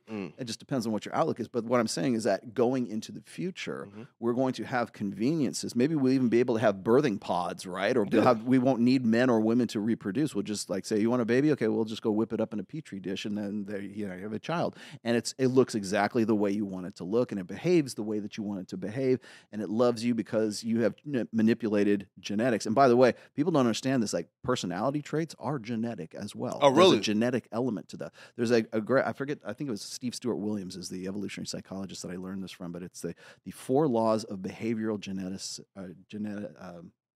Genetic genetic behaviorism is what it is, and it basically goes down and shows you like the statistic, the science that goes into this, where it's not just one gene that makes you like an extrovert or something like that. It might be a combination of a lot of little genes. If you can find a way to sort of manipulate those things and turn you into a more outgoing person, should we do that? Yeah, of course. Is that something we ought to do, or do we still need introverts in our society to innovate and to create, like Steve Jobs or somebody, to create new computers? Do we still want those people? What percentage in the population do we want? We have to answer those questions with the ideology that we have now for people who are going to exist in the future right now. And so like the super soldier or the guy that we said, you know what, we wanted you to have blue eyes. And he's like, fuck, everyone has blue eyes. I wish I had brown eyes. Yeah. But we made the decision back in 2023 that everybody should have blue eyes. Of course, yeah. It's like eugenics is what it is. Now here, right? So walk me through this, right? So now there are certain like character traits, right? And some people are just born wired to fit into society, right? Now, Depends on the society. But yeah, right. Now, society is downstream from biology. So, yeah, of course. like the people who are like, what it's like chicken or the egg, right? What creates? Did society create that person or that person? Those people. Since we have a prevalence of this type of person, is that reflected in the culture that we're talking about? Or right, like what comes first, morals or ethics? I think they're kind of like one morality. I tend to look at more as from a sort of religious perspective, whereas ethics is just sort of like it's the right thing to do. Yeah, of course. Like ethics could be like your business ethics. It has nothing to do with religion. It's just like this is how we do business, and if you don't do this, then people are going to say you're going to get fucked if you go and work with this guy because he has no business integrity or no ethics. That doesn't have anything to do with his religion. You could make it about that if you wanted to, but you don't have to. Morality, on the other hand, is like God wants you to do this, or this is the right thing to do because we have this holy book that told us to do this thing. So I look at kind of like a separation between ethics and morality. Ethics is more like secular, whereas morality I look is more like religious. Yeah, right. So somebody said there's like a Lickman test of how you know that this kid is gonna grow up and fit into society, right? They said, go to a 5-year-old, right, and ask them why is murder wrong, and if they can't give you an articulate answer as to why murder is wrong, just or like the kid that kicks the dogs, and kills birds and shit. Kick them out. Oh, right. Will we ever get to that point where like we now like start like predicting who like the renegades are going to be and just kick them out? What was that movie with Tom Cruise in it where they're like trying to predict the crime before it happened? Minority Report. Yeah, where they like they can like potentially like just through an algorithm predict a crime kind of thing. Yeah. If you think about the crime, you're going. Yeah, if you think about it, you're going to jail. Listen, I'm not for that. Yes. Right. Yeah. Listen, because I'm sure that we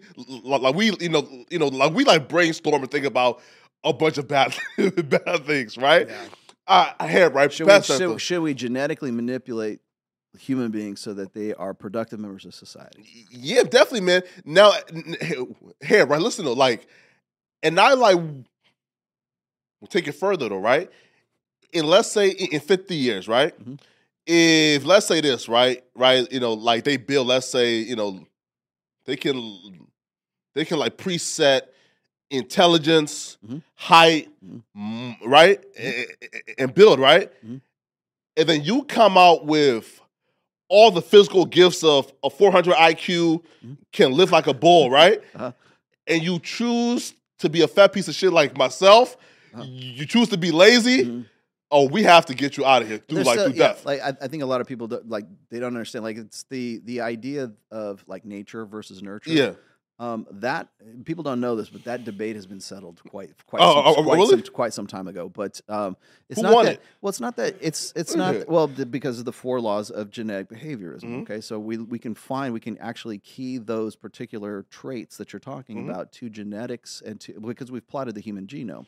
It's not that we understand the entire structure of the brain right now, but we've got a pretty good idea of how to like genetically manipulate people so that they can have certain personality traits, or they're more prone to anger, they're more prone to crying, they're more prone to like. If you look at the neurological, like it was fMRI scans of men and women's brains, you can see that the synapses for women is much different than it is for men. Yeah, and I think a lot of people don't really understand that men and women are different down to the cellular level, and we're much more different than we are alike. We're still part of the same species, don't get me wrong, but like we're still like our brains are wired differently.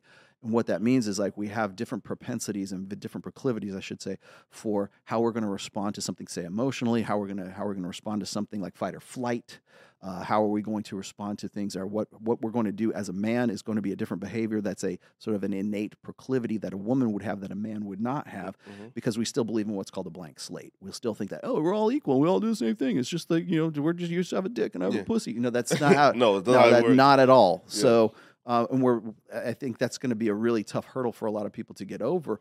But when we're talking about like personality traits, just even in the gender, the sexual differences between men's brains and women's brains, their biology and our biology, their hormone, their endocrinology and ours, you can look at that and you can see that the different character traits, like say the big 5 character traits, like what agreeableness, I forget the other 5, but the personality traits, right? Yeah. You can map those onto genetic algorithms, right? So can we change those? So you've got somebody, and is it right? Should we do this? Should we say, well, men are more prone to anger. Men are more because our emotional response is usually not, oh, I'm gonna cry. It's usually like, I'm gonna go fuck this guy up, right? Because that's what served us as a species back in the day. Like when you get hungry, have you ever been hangry? Yeah, you're so fucking hungry, you get pissed off at your friend. Man. There's a reason for that because it used to be like you had to get pissed off so you could run down a caribou or whatever the fuck it was, so that you could go eat. You had to get pissed off enough to go, fuck it, I'm gonna go get that goddamn caribou, right? And that was a benefit. So it was an adaptation your hunger creating sort of that frustration with you so that you'll go out and motivate you to go out and go and kill some food, right? Yeah, but we should leave those alone. Should we remove that from human beings? Should we remove that? Leave it alone, should we remove that from men? Should we remove the propensity for men to like resort to anger because that's pro-social? Yeah, that would be, you would fit better into society if you just did, sit down, shut up, and did what you're told. Right? You'd be more agreeable. You'd be more accommodating. Should we design human beings to be the perfect slave, to be the perfect member of society? Wait, can we like design? Okay, so can you be agreeable and still have like super, like for example, right? Because here's where beta with a side of alpha, right, or look though, right. So like here's where I think that we should like cap off, right? Is families have a lot going on. Let Ollie help manage the mental load with new cognitive help supplements for everyone 4 and up, like delicious Lolly Focus Pops or Lolly Mellow Pops for kids. And for parents, try 3 new Brainy Chews to help you focus, chill out, or get energized. Find these cognitive health buddies for the whole fam at ollie.com. That's OLLY.com. These statements have not been evaluated by the Food and Drug Administration. This product is not intended to diagnose, treat, cure, or prevent any disease. Certain humans just have a certain level of ambition that's unhealthy, right? Like for example, right? It depends on what the context of you thinking what is healthy and what is not. Look here. Right here. Arnold Schwarzenegger would say that, like, what was it? He was saying something like, "What you call an obsession, I call a passion." Right? Yeah. So. He's yoked and probably didn't realize what he's all yoked to the gills, right? But when people say, well, what was he famously said? Like, people said, we wouldn't want to look like you. And he was like, don't worry, you never will. And it's because of what you're talking about, right? It's because of this. So is Arnold Schwarzenegger, does he have an unhealthy level of ambition, even though he's like Mr. O, God knows how many times he was the governor of California and he's like an actor? Is he normal? No, listen, right? I'm talking about, like, for example, right? Like 1,000 years ago, like we had conquerors, right? Like Attila the Hun, Genghis Khan, right? Very prolific, yes. Yeah, right. Yeah, right. Now 1,000 years later, like we have Jeff Bezos and Elon Musk, right? We're like those guys are like the new conquerors, right? But I don't think that like you can have that appetite for power without having some evil to you. So so you're gonna make. So whenever you use the term evil or good, you're making a judgment call at that point. Yeah, of course. So whatever their ambition is, for example. So if you look at a guy who, let's just say like Steve Jobs, for example, is he evil or is he good? Right? You could say, well, he was definitely. I don't see he was on the spectrum, but he was certainly a pathological personality. Yeah. Like people, if you've ever read his biography, people would say he has a reality distortion bubble around him. Like he knows what he wants, he doesn't know how it gets done, but he's such a dynamic, charismatic person. He definitely has a pathological personality, but his pathological personality was used for creative ends, to make an iMac, to make an iPhone, to do something. Now we call that human good or human advancement. He's doing it because it's just what he does, right? So you can have that sort of unhealthy or a healthy version of that pathological personality. Yeah. We could say this guy's a sociopath. He's a psychopathic killer, right? Well, he's using his sociopathy and his pathology for destructive ends. Could he be using that for creative ends? And this kind of goes back to what I talk about in my fourth book. Once again, is like it's my personal opinion that the thing that defines the human condition right now is discontent. It's not contentment. You will never find contentment in this life. You will only be dealing with varying levels of discontent. Now, that's a good thing. That is a feature and not a bug of human nature, okay? Because that discontent can be dealt with destructively or creatively. So if you've got a guy who's like obsessed about something, or he's talk about good or evil, the good or the evil comes from did you deal with your discontent creatively or destructively?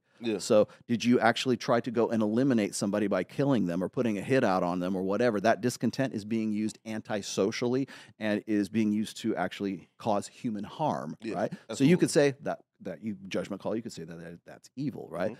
That is using your discontent for destructive ends. You can also use that discontent to say, you know what? I hate where I'm at right now. I don't like who I am, and I want to be the best goddamn artist in the world. I want to climb that mountain, and you know what? When I get to the top of that mountain, I'm going to look for the next damn one that's higher than that, right? Because I'll be satisfied with that once I get there. But there's always Mount Fuji or now Everest or whatever. I want to go to the next highest level. So you can use that discontent in a creative fashion, or you can use it in a destructive fashion, but you will always be discontent.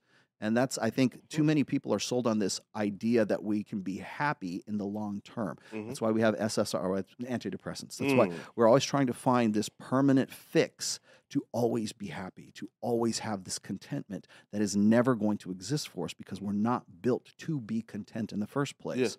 So when people say, well, you know, women aren't happy as they used to be in the past, of course they're not. Of course they're on record levels of SSRIs and antidepressants because we still believe that happiness is a destination rather than happiness is in the doing, is in going from one point to point A to point B. And we're doing it creatively rather than destructively. Facts. Man, listen, that was good, right? Now listen, all right, let's talk about this, right? So during the Ethan and Pearl debate, here we go. All right. Yeah, right? If you feel me? Right? Shift gears. Yeah, right? Pearl quoted like one of like your studies where, yes, like you was talking about it, right? And she said that, that violent felons have more kids than non-violent felons, right? That was my study, actually. That's Rolf Dingen who brought that up. But right? And Ethan asked her to quote her source, and she said, Rollo. Right? And of course, I'm quoting Steve Stewart Williams. I'm quoting Rob Henderson. I'm quoting God Sod. I'm quoting Ralph Dengen. I'm quoting Dr. David Buss, right? I'm quoting those people, but like, what was Rollo? He was the one who told me this. Right? Clean up my mess. I shit the bed. Come on, clean it up. Yes. Yeah. No, right. And then Destiny accused you of texting Pearl talking points like mid-debate. I don't say jack shit to Pearl anymore. No, especially after that bullshit she pulled with Nick Fuentes, man. No. Oh, okay. Speak on that. I do not talk to Pearl anymore. I've completely cut her off. She is why? Because she's a shit person, man. She's a bad actor, man. And I the whole thing that went down with Nick Fuentes on the first pass, right? I didn't care. Like people go, "Oh, what do you got against Nick Fuentes?" I don't have anything against Nick Fuentes. What I have is against Pearl because it's like she's talking to Nick Fuentes like she doesn't know who the fuck he is. I'm like, he was just on Tim Pool. It was the most watched live stream that Tim Pool has ever had. He had Kanye West, Nick Fuentes, and Milo Yiannopoulos are on, and probably Sneako in the back somewhere, right? All of them on there, and they walked off the show because Ye started talking about, the Australian or the Austrian painter and the Germans of 1938, right? And so he walks off. It's like the most watched show that Tim Pool has ever done, and you don't know who Nick Fuentes. Get the fuck out of here! Oh no! Well, right? And then months prior, right? So look, Adam asked her, "Would you date Nick Fuentes?" And she said, "Yeah." Yeah, see, she knows damn well who he is, but my problem had nothing to do. And everybody thinks now I have a problem with Nick Fuentes, but it wasn't that. It was the fact that she was trying to say, "Well, I didn't know who he was." Like that's how she operates. I didn't know. No, you did fucking know, and you got caught with your fucking pants down. That's why. So I was trying to be cool with her. I had people saying, "Hey, man, maybe like it was actually for Mike Sartain because Mike Sartain wanted to do some interviews with her and stuff." I'm like, "All right, that's cool. I'll reach out to her, talk to her." I started like mending fences with her, and I'm trying to do that recently. Like I've been talking to Mike Rashid recently, and I like Mike quite a bit. But so I'm kind of like trying to put out olive branches and say, hey, like maybe we got off to a bad start kind of thing. I was actually trying to help her during the whole time when she was getting accused of being a racist. And like you had was it MTR mediocre tutorial reviews guy was coming at her really hard, and like all these people were giving a real hard time, and I was trying to say, hey, look, you're gonna have to weather this. So I'm trying to be cool with her, and so we had something going. I was talking to her somewhat regularly for about 6 weeks, and then the tweet came out that I put out, which was the vasectomy tweet, right? And then she was like, oh, do you want to talk about it? We'll have you on the show. I want to interview you. I'm like, all right, I'm like thinking, okay, now maybe it's okay. I'll go do it. And I even was saying like, hey, look, I'm cool with her on my own podcast and everything. And I get on there, and like for the first 20 minutes, she's asking me about it. I'm trying to explain, what my thought process was. Virtually or in person? No, it was on like StreamYard. It was like Zoom. No, it was a Zoom call. Zoom. Okay. It was a Zoom call. And so I'm on there, and I'm talking to her, and she seemed like she was like, all about it. And then she's like, well, like 5 minutes before we were supposed to go, she goes, I'm going to take some phone calls, during the thing. I'm like, all right, fine. Sure, okay. It wasn't phone calls. It was Isabella Moody. It was Nick Fuentes. It was Bryson, and then there was another dude that was on there. She ambushed you. And Glenn actually came. I invited Glenn. Oh, she ambushed you then. Yeah, basically ambushed me. And Nick Fuentes is on there, and I'm like, really? And again, they're all just waiting in the wings, and she brings them in, like at a certain time, and I'm like, so that's where this is at. And I'm just said, fuck this, and I bailed out. I didn't have anything to do with her anymore after that. I'm just like, this. She tried to go viral. Well, yeah, because she wanted to. She wanted to jump on the fact that the tweet that I had was getting I got a response from Matt Walsh. I got a response from Ben Shapiro. I got a Lauren Chen. I'm trying to think who else was responding to it. So I was getting, Ruslan. I had like that tweet went to like 7.1 million views on that. And so of course she wanted to jump on that. I was happy to give it to her at the time, but now I realize that she just wanted to bring Nick, even after we had all this conversation about Nick Fuentes, I'm like, okay, that's fucked up. Yeah. That is fucked up. And so, of course, what I said this. I said, "Look," I started talking about like, the elves. Yes, I started talking about the Germans of 1938. Anything that I knew that YouTube was going to have a problem with. Trust, if you're going to, I've made this statement before. If you're going to ambush me on you're going to ambush me on your show. I'm going to talk about I'm going to bring up every word you're not supposed to say on YouTube on your show. And I would suggest anybody who else gets ambushed, bring up Transformers, bring up everything that will get you a hard strike. Just bring it up. Just start talking out of your ass. That's so amazing, bro. Yeah. That's your only line of defense. Yeah, and she removed it as a result. I'm just like, I'm like, that's what a shit. You want to talk about grifters? Yeah. You want to talk about people who don't. Oh yeah, she a grifter for sure. Yeah, you want to talk about people who are disingenuous, dishonest brokers? That to me, that's it right there. So I'm like, fuck it, I'm out. Yeah. So to accuse me of like texting her during Ethan Klein, I'm like, dude, you clearly have not been paying attention for the last like month and a half here. Man, listen, all right, because so one, bro, like a Rollo and Nick Fuentes like debate is worth much more than just the Zoom time. You feel me? Like, right? Yeah. Like y'all two coming together to like has to be like an actual like event for the culture. Nick Fuentes is auditioning for the role of Richard Spencer for the next upcoming election cycle. That's what he's doing. Yeah, I mean, you got to remember, like, during the 2016 campaign, during the 2021, there's always a cast of characters. Like, they're always the same characters are there, but the actors change, right? So, like, I remember when Mike Cernovich was a big deal back in 2016. Like, where is he now? He's not really doing much of anything. But that sort of that guy who is the on the street, on the on the ground kind of, citizen reporter, that's a role that somebody's going to fill at some point. The Richard Spencer role is Richard Spencer's gone, right? But but now you've got Nick Fuentes who wants to be in that role as well. So and by the way, if you go back and you look at like who was popular on social media during the election cycle of the 2016 and then 2020, you'll see cast of characters and you'll see those same characters. They'll be played by different people, but they'll all be. Those characters will still be there because that's what informs the narrative that gets you from, January of next year to the second Tuesday in November, or the first Tuesday in November of the same year. Man, right. So, like, why do you feel like those cast of characters? They almost certainly, like for example, like Milo says he's no longer gay. He's now, like a trad. Maybe he had genetic manipulation. Right? I love Milo too, but it's like, yo, listen. Yeah. Milo in 2016, 2017 was goated. Like, I'm talking, listen. Oh yeah, he was doing interviews he was doing shows with like Ann Coulter. And yo, he was the most skilled pundit, right? Like he would just destroy people. Now it's the coke probably. He's just he's just crazy now, right? Now Richard Spencer has come out and said he's sorry, he apologizes, he wished he'd never done it. So one, why do you think they always like pivot now to a less tone it down? Yeah, right? Turn it down 2 notches. Yeah, right? And two, are those people redeemable after they tone it down and say they apologize? It depends on what you would consider redeemed.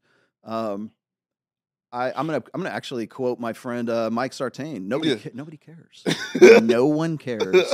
What's funny is he always brings this up. I'm gonna butcher this. Sorry, Mike, but like if you go to Las Vegas and you go to this club called Jing right now, you will see O.J. Simpson in that club. Wow. And you know who he's hanging out with? 20-year-old blondes who look just like Nicole Brown Simpson. Oh wow! You know what? No one cares. Yeah. The fact that they go and take pictures on their Instagram. Hey, look, it's OJ. It's the juice. And they're having a good time. It's like, you realize you look a lot like the chick that's dead, right? Yeah. But they don't know because they're young and they don't know the history or anything like that.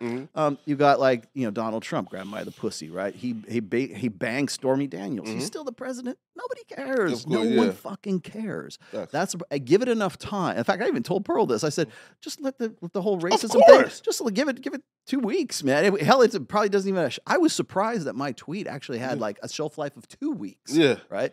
And I'm like, no, that's the problem right now. People keep saying like the internet never forgets. Yeah, they don't. But people have very short attention spans online. Absolutely. So once that crisis has been gone, like the sub that imploded down by the Titanic. You know what?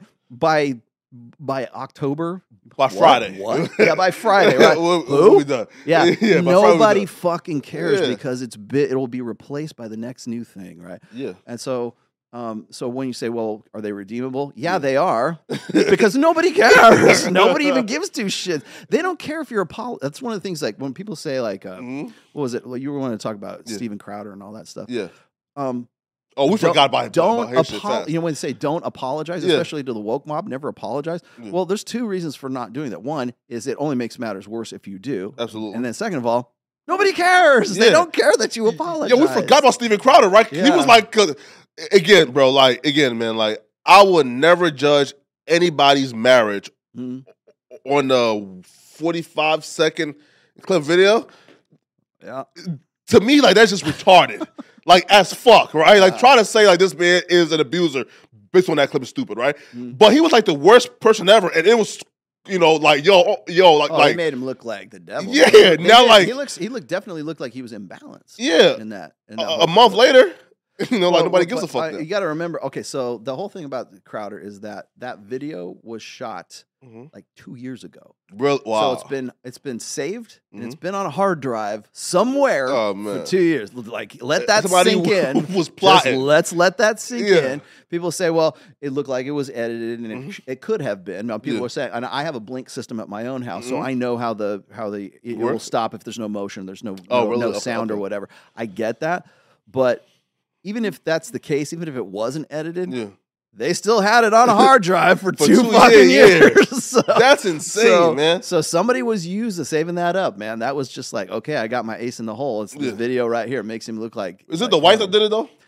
I don't know, but I will tell you that the wife and Candace Owens were besties for a long time. So when Candace started coming out talking about like, you know, oh, we prayed for Steven Crowder, and then Steven said something about he was being blackmailed or something by Candace Owens, and she's like, how dare you? I'm not doing anything like that. And then of course she's the first person who breaks the video story, right? Oh, so you were blackmailed? Okay. Right? Nobody cares. No one cares. Yo, listen to like, I feel like Candace is so hot that like all her like you feel right like that all her like transgressions kind of get like looked blended over. Together. Yeah, right. You feel me? Right, like we don't care no more, man.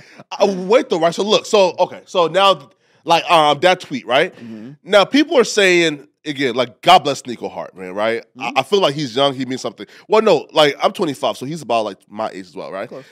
But people feel like Sneako used you and your tweet as a means now to pivot to something else. Because, like, for example, right? Yeah. So how do you feel about that? Okay, so he's not the only one. Okay, a lot of people did that. Okay, so you could argue that the Tates did the same thing. Mm-hmm. You could argue that you could say, well, oh, is this what those red pills guys are really about? Like even like Ben Shapiro said something very similar. Oh, so this is what these guys are really all about, right? This is their life lessons.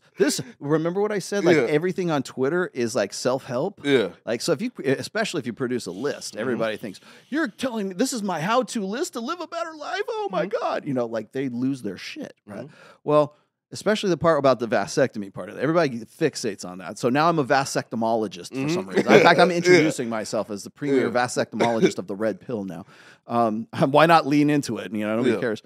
But in a way, because it gave people the easy out. And I'm actually, I didn't do this on purpose, but now I kind of understand why people jumped on it. Yeah. Because it gives people a reason to say, well, this is why I was red pill until that tweet came out. Yeah. Now I don't want anything to do with it. Now, like that's all it took, right? Yeah. They just wanted a reason to exit. Mm-hmm. It's the same thing that happened like with to a lesser degree in August of 2021 when Abba and Preach came at Myron and Fresh. All the people who were on board with Myron and Fresh and they wanted to be part of the show, the people who got cold feet, they were like, we never fuck those guys. Is that what they're really about? Yeah. Oh, is he Epsteining these girls or is he Weinsteining these girls? Yeah. Right. And so now they wanted to get out. And now they had a reason to get out. Absolutely. And so really the tweet, again, nobody even remembers it probably. No, by the time this airs, no one will remember it. But the fact is that, it was an easy way out. And like he shows up and I like Sneako too. Don't get me wrong. I like him a whole lot better than Dustin. And he'll be here actually in like an hour, I think. I like Sneako a lot. Okay. Yeah. And I think he has potential, but like when he plays to sort of the Islamic audience, and then goes and does his shows with Myron and Zerka and everybody else, and it's like, hey man, it's bitches and hoes and stuff like that. And then when it's convenient, we move on to the Quran. Well, we're going to show up in whatever the outfit is, you know, at the mosque. I quite honestly, if I was Muslim, because I wrote the religion book, and it took me 3 years to do that, and I got a lot of friends in them. I have a Quran that was like hand given to me, like an old Quran, right? That was given to me. It was a personal gift. Because I had to have that to do my research for that book. It was the most researched book I ever did. And so when I see shit like that, I'm like, I'd be kind of offended. I would be really. The Muslims are. Yeah, you got to be, especially with Islam. Like Christianity is one thing, and I would probably be offended the same way. But when people who are like trying to, it's like taking the Lord's name in vain, right? It's not about saying "God damn it." It's about presuming to speak and say, "Here's what I'm saying, and this is what the Lord is saying too." Right? It's the same. I get the same kind of vibe when people are like, now I'm about this. Now I'm about this religion. Now I'm about this ideology, even though I was never about that before. But then Rollo put this tweet out about vasectomies, and now they go, hey, I'm a devout Muslim. Yeah. Listen, Russell, look, so like we're like, I seen it and I kind of like cringe, right? Was when you watch like the Myron and Sneako clip like back, right? And they were like, and they weren't even talking about you or nothing else. And he kind of just like said, "Oh, now what about like that Rollo tweet," which is kind of like, okay, that was like premeditated to come on and introduce this conversation. Oh yeah, the whole purpose of doing it was for that. Yeah, and I'm like, why would you do that? You know? Well, I mean, there's a lot of guys. I need better haters. Yeah, yeah. I have a lot of guys who will literally go on. I'm not even going to name names, but people know who I'm talking about. But they'll go on shows that they know that I'm affiliated with, or like Saucecast, for example. Yeah, like I helped Adam Sosnick, and he'll be the first one to tell you, like if it wasn't for you, we wouldn't be where we're at right now. We'll go on those shows knowing that I'm affiliated with those people, and they'll just wait till the end, and they'll go, so what do you got going on? You're like, final thoughts. What do you think of the show? So and so. Yeah, fuck Rollo. I mean, that's like the whole reson for them to be on the show is like, let me tell you what I'm doing. Yeah, fuck Rollo. look dead ass at the cat. Fuck. Oh man. Yeah, and so it's like, dude, is that like? Don't you have anything better to do? Like, I hate to say touch grass. Don't touch grass, but don't you have like other like? Remember what I was saying about like there's the ideas guys and then there's the reactors guys. Why does that seem like you have a very finite amount of time on planet Earth? That like, does this seem like a really productive use to like to deal with your discontent creatively or not? So of course, and do you feel like here right? Because listen, right? Because after that though, like Sneako's entire like public perception got switched. Right now, people like will say, "Oh my God, he's so logical now," and he even like went on his like Rumble stream and was like, "Oh, I think I'm back out of the debate because right now I look really good. Like, why would I debate Rollo?" Okay, so I'll tell you the story about that. I was going to be myself, Mike Sartain, Destiny, and Sneako. Yeah, and so I'm flying out there, and I'm on the Wi-Fi on the plane, and Myron says, "Oh, Sneako's not going to be on the thing anymore." And I'm like, "Really?" Because I was like, damn, why? Because he was the one I wanted to talk to more than anything. And this was after I had already like been on their show. Like I did I called in, I did on StreamYard or something like that and did this thing. And people, you couldn't tell us what a high value man was. Like, I'm doing that because I know in a week I'm going to be there and I want to actually get you guys to the table kind of thing. Yeah. Right? So I go out there and I do that. And I was kind of disappointed because he's like, "Oh no, Sneako doesn't want to do it now." And I was like, shit. So then I felt bad because it would be like me and Mike beating up on Destiny, right? I didn't want that to I thought it would look bad. And then later on, like literally like half an hour before we're supposed to do the show, then Myron says, "Oh, Sneako's back in." I'm like, "Oh, thank goodness," right? But he's only in for half an hour or 45 minutes. And I'm like, why is that? Well, he's going to go do a show with Aiden Ross after that. And I was like, "You're going to give up a show with me and Mike and Destiny to go do," and I'm not saying Aiden's, he's not chopped liver, but like, why would you do that? Yeah. Apparently he had done a video saying, "Well, I don't want to debate Rollo. He's just like clout jacking me." I'm like, dude, do you know who I am? No. And but I was like, you back out, stay in, whatever you're going to do. But like, I want to be able to talk to him. So in the very beginning of that debate, talk, whatever you want to call it, he was quiet though. I knew he was going to be only there for like 30 or 40 minutes. So I focused everything I could on him because I wanted to talk to him specifically because I like Sneako, right? Yeah. And so if it seemed like I was like really intense with him, because I was trying to get everything within like 30 or 40 minutes. And we're playing to like 35,000 live views on that. Oh, yeah. You really want to leave this stream and go with all right, man, vaya con Dios, man. No, with the right, and like he was quiet though, like do the strategy. Because he said, "I already look really good right now in the eyes of the public for going against Rollo." Who's public though? Like his following or my following or Fresh and Fit's following? Like, well, for example, right? There was for example, right? Like there was portions of the Red Pill who don't like Sneako because they felt as if he was like grifting, he didn't believe it, right? And then there's like the Album Preach crowd, right? So after he like went against you and he won over a significant amount of the Album Preach crowd, right? So now he felt like, yo, okay, right? Like folks now are off my bag. They think I'm logical now. Why would I go back to Rollo? He probably and I get it. Yeah. He probably if he made a tactical error, it was putting out that video explaining why he wasn't going to. Right? Yeah. Like I mean, and this is just me from a business sense. It's like, why would you do that? Like if you're not going to show up, like at the very least, I was laughing too because I was like, they on a previous stream they had said something to the effect of like, all these guys want to debate us. They suddenly get sick at the last minute. Kind of thing. I'm like, oh, did he get sick? And I was like using that, debate-itis or some shit like, oh, did he get debate-itis? And I was like, no, I'm not going to do that. But I was glad he showed up. I was glad he did because he was the main person I wanted to talk to. Yeah, man. Now, okay, so like, you got to remember, like, there's like, I'll go on people, like, this is a really big show, okay? But I'll go and I'll do shows with, like, Logan, for example, and he's got, like, maybe 20,000 subs, if that. Oh, wow, really? Right? Or I'll go, if somebody's like a come-up, if I think I'm going to have a good conversation with that person, I'm still going to go do that show. I'm still going to go talk to that person if I think there's going to be some value. Or, like, if what is it, in martial arts, like, for instance, like, the black belt can always learn something from the white belt, right? Even if it's just something, oh, I would have never thought of that. You're just, like, something that's just was instinctual with the white belt that the black belt can go, oh, that's great. I learned something from a white belt. Like there's that encouragement. Not that it happens all the time, but like if I can have a good conversation with somebody who's sort of like a come up, I'm still going to have that conversation with that person because my motivation to have that conversation is not so much based on like how many followers I'm going to get or how am I going to win over or how many like, subs am I going to get as a result of this. My purpose it always has been this way because when I was on the So Suave forums back in the day, remember I told you how like I would take those conversations, turn them into blog posts, and then they became chapters in my book.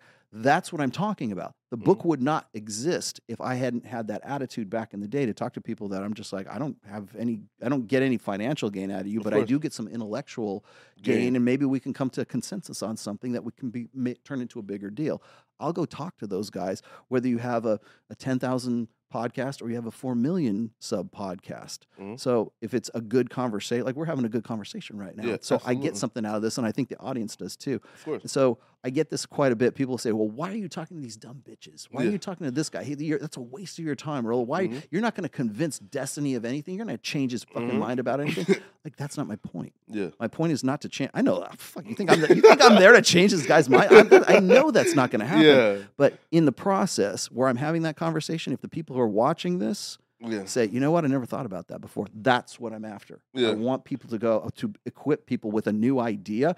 And if it takes me trying to have, talking to somebody that's like really is, violently opposed to me, somebody gets something out of it, then I actually win. Then I actually made creatively discontent, right? I've actually maybe created a new follower, but also helped somebody in the process. Now, let's speak about the debate-itis, right? Now, listen. I love Donovan Sharp just like everybody else, right?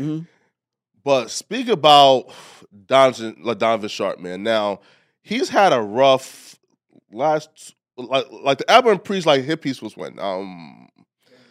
January, right? January.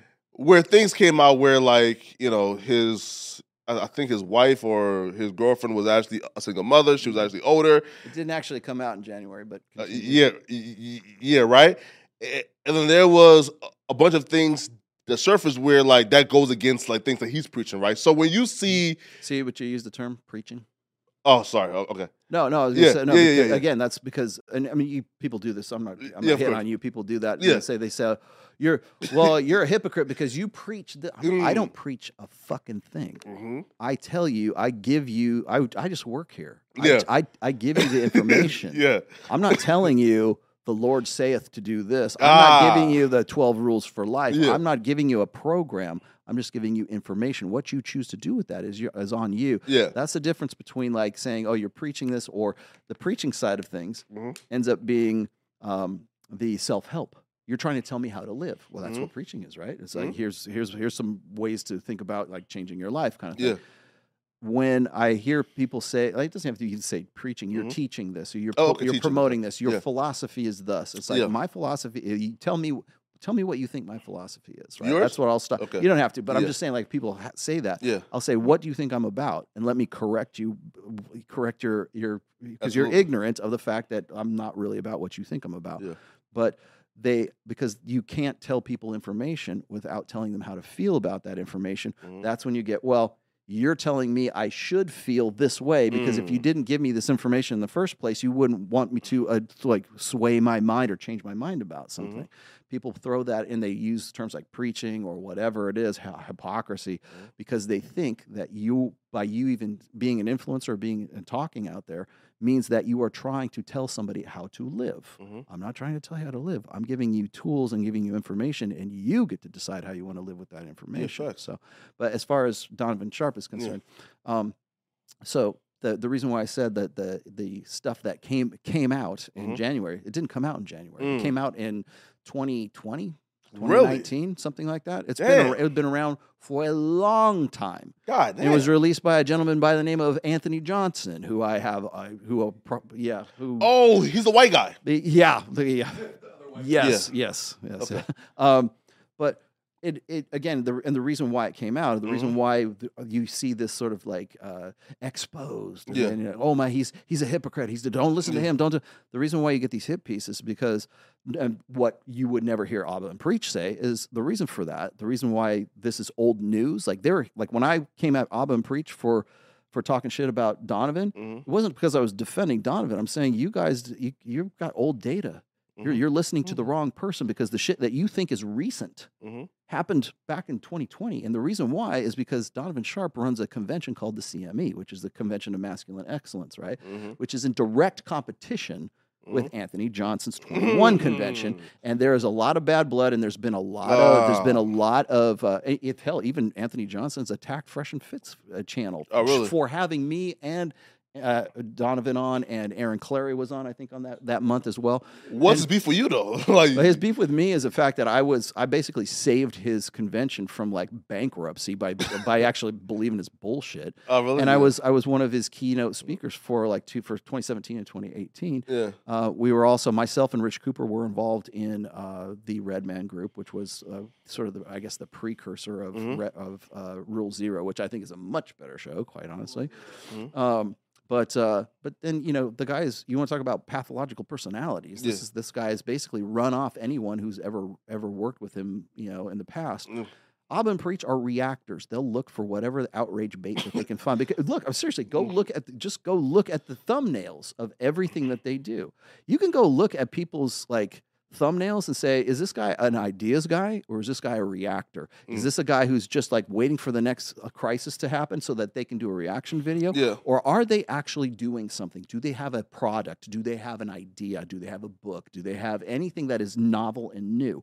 98% of the time, no, they don't, because they're waiting for people to talk shit about someone else so that they can go do a reaction video. That is Abba and Preach. That is MTR. That is anybody who's an outrage broker, right? And so it was just the new hotness, and I just called them out on the bullshit because the stuff that they were talking about, Anthony Johnson had been talking about Donovan Sharp since back 2 years ago because he wanted to expose Donovan so it would hurt his convention because he was in direct competition with him.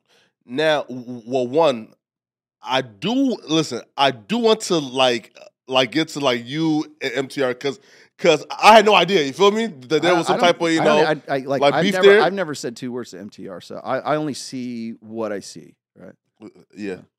Damn, we've been here for what? 3 hours? 2 hours. God damn. Yo, who knows? Dude, I do 4-hour and 5-hour podcasts regularly I only do one. It's on Sunday at 1 p.m. Pacific, 4 p.m. Eastern. Here, right? But right now, right? Look at this, right? Cool. But all right, so what's your issue with MTR? Why don't he like you? I don't know. I don't know. Does he not like me? I don't know. I'm not I look at what MTR does and what he's talked about in the past with Fresh and Fit. I know he's come at Pearl, which please keep going at her now. I had a problem, now I don't have a problem anymore. Please do. It's all it's on you, bro. Go get him. But no, I don't have a problem with him. I just think that his profit model is based on outrage brokership, and it's all reaction stuff. He doesn't offer anything new. He just talks shit about other people who are actually out there doing something. Right? And he's not alone. I don't want to just hit on him. There's other guys that do the same thing. But as far as MTR, and there's was it Hamza? And there's some other guys, and remember we were talking about like guys who want to leave the manosphere. Yeah. One of it's an ongoing joke on Rule Zero right now. We'll go and we'll look at the people who will say, "I'm leaving." Like, was it Coach Red Pill, Corey Wayne, Hamza, I guess, John Sonmez, MTR as well. We're leaving the manosphere. We're done with the manosphere. And then you go and they'll do this like a year ago, and you look at every video they've done since they said we're out of the manosphere, we're done with the Red Pill now. Everything that they do, all their reaction videos are Red Pill reaction videos. Every last one. You never left. You're just simply talking shit about the same guys that you wanted to be a part of. Yeah. But now you've left the manosphere. No, you haven't left the manosphere. You're still doing the same material. Yeah. Now, if you left the manosphere, you would be talking about like fishing. You know, you'd start a fishing channel, or you'd start a sports channel, or you'd start something that's completely off topic. If you quit the manosphere, get the fuck out. There's the door. Leave, please. There's too many of you. Audience don't give too much Go. leave, man. There it is. Please leave and stop talking shit about people in the Red Pill and the manosphere. If you're done with the manosphere officially, just leave. Then get the fuck out. Just leave, man. Now, I think, and you said that like somebody paid Abba and Preach to make the Donovan Sharp video. I proposed the idea, and did I have proof of this? No, because I've seen this happen before. Anthony Johnson has paid people in the past to do paid material, hit pieces, in particular about me, Rich Cooper. Yeah. I'm trying to think who else he's done hit pieces on. Sterling Cooper. I'm trying to think who else. But essentially, what he does is he uses cat's paws. He uses people like as proxies to come out. Like MGTOW Dictionary was another one. Yeah. There's a lot of people that are sort of, I don't say they're on the payroll, but they're definitely incentivized. Or one thing that they did not deny was the fact that the information that they got, they didn't know.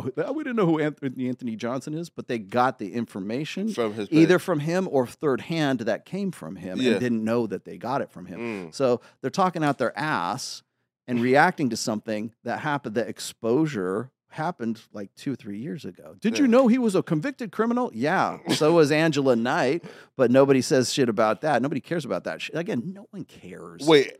If you hadn't brought this up right now, Angela, was she busted for shoplifting? Angela Knight? Yes, shoplifting. I didn't even. Yeah, I'm stunned. By the way, I didn't dig that up. I had like other people like, "Hey, did you see this?" I was like, she don't strike me as the petty theft. She's a criminal. She's a hardened criminal. Okay, hard times. Okay, she was 19. But you were hot though. You could sell some pussy to get some food, right? Maybe back then. Maybe then she was. She's probably like 20 pounds lighter then. Speaking of proof though, like you broke the internet like last night. I did. When you wrote last night. Yeah. When you wrote what I do now. Yeah. I think you wrote to Destiny. You have medical records and proof that can show. I think it was Lauren Southern you were talking about. Now, okay, that he and her was involved in a sexual relationship, and then there was an abortion involved. So that's again. I have been in touch with, and he probably wouldn't care if I said this right now, but I've been in touch with Lauren Southern's ex since December of last year. Wow. And I know there's a lot of people who say, well, why would he call you? Well, because I'm in the sphere, and he actually called me, or didn't call, he reached out to me email-wise, because he is in Australia, and she is in Canada, and he wanted to know if I knew any attorneys who specialized in child custody cases that was international. Right? Wow. And the only person I could think of was Andrew Esquire from Legal Mindset. He was, I don't know if that ever amounted to anything, if he ever reached out to it, but apparently he had been in a legal custody battle, really nasty one, because she has been essentially like denying him access to his kid, like won't even let him talk to him. And I thought it was some pretty fucked up shit. Very fucked up. And so I think a lot of people see me as sort of like an MRA or an advocate for like men's rights or something. I don't know why. I mean, maybe. But so I talked to the guy and I started talking to him. And he was giving me some information. He told me about her past. I can actually name some names, but I don't want to get too deep in there. But essentially he has protection orders, or she had protection orders against him. I have protection. I have the copies of those, so I know it's the dude. I know it's the guy. So I have confirmation that I know that the guy that I'm talking to is actually her ex, and so I've got quite a bit of information. She's dating Tim Pool right now.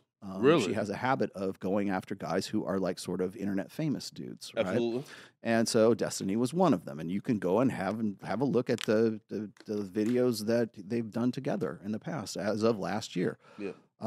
And I had to be really careful with this, but I've had other people in the wake, because I did a show about Lauren Southern, because she had done this sort of come to Jesus video about how she was getting divorced. And the reason why I think she did that is because I think she was on Tim Pool and she had her wedding ring on.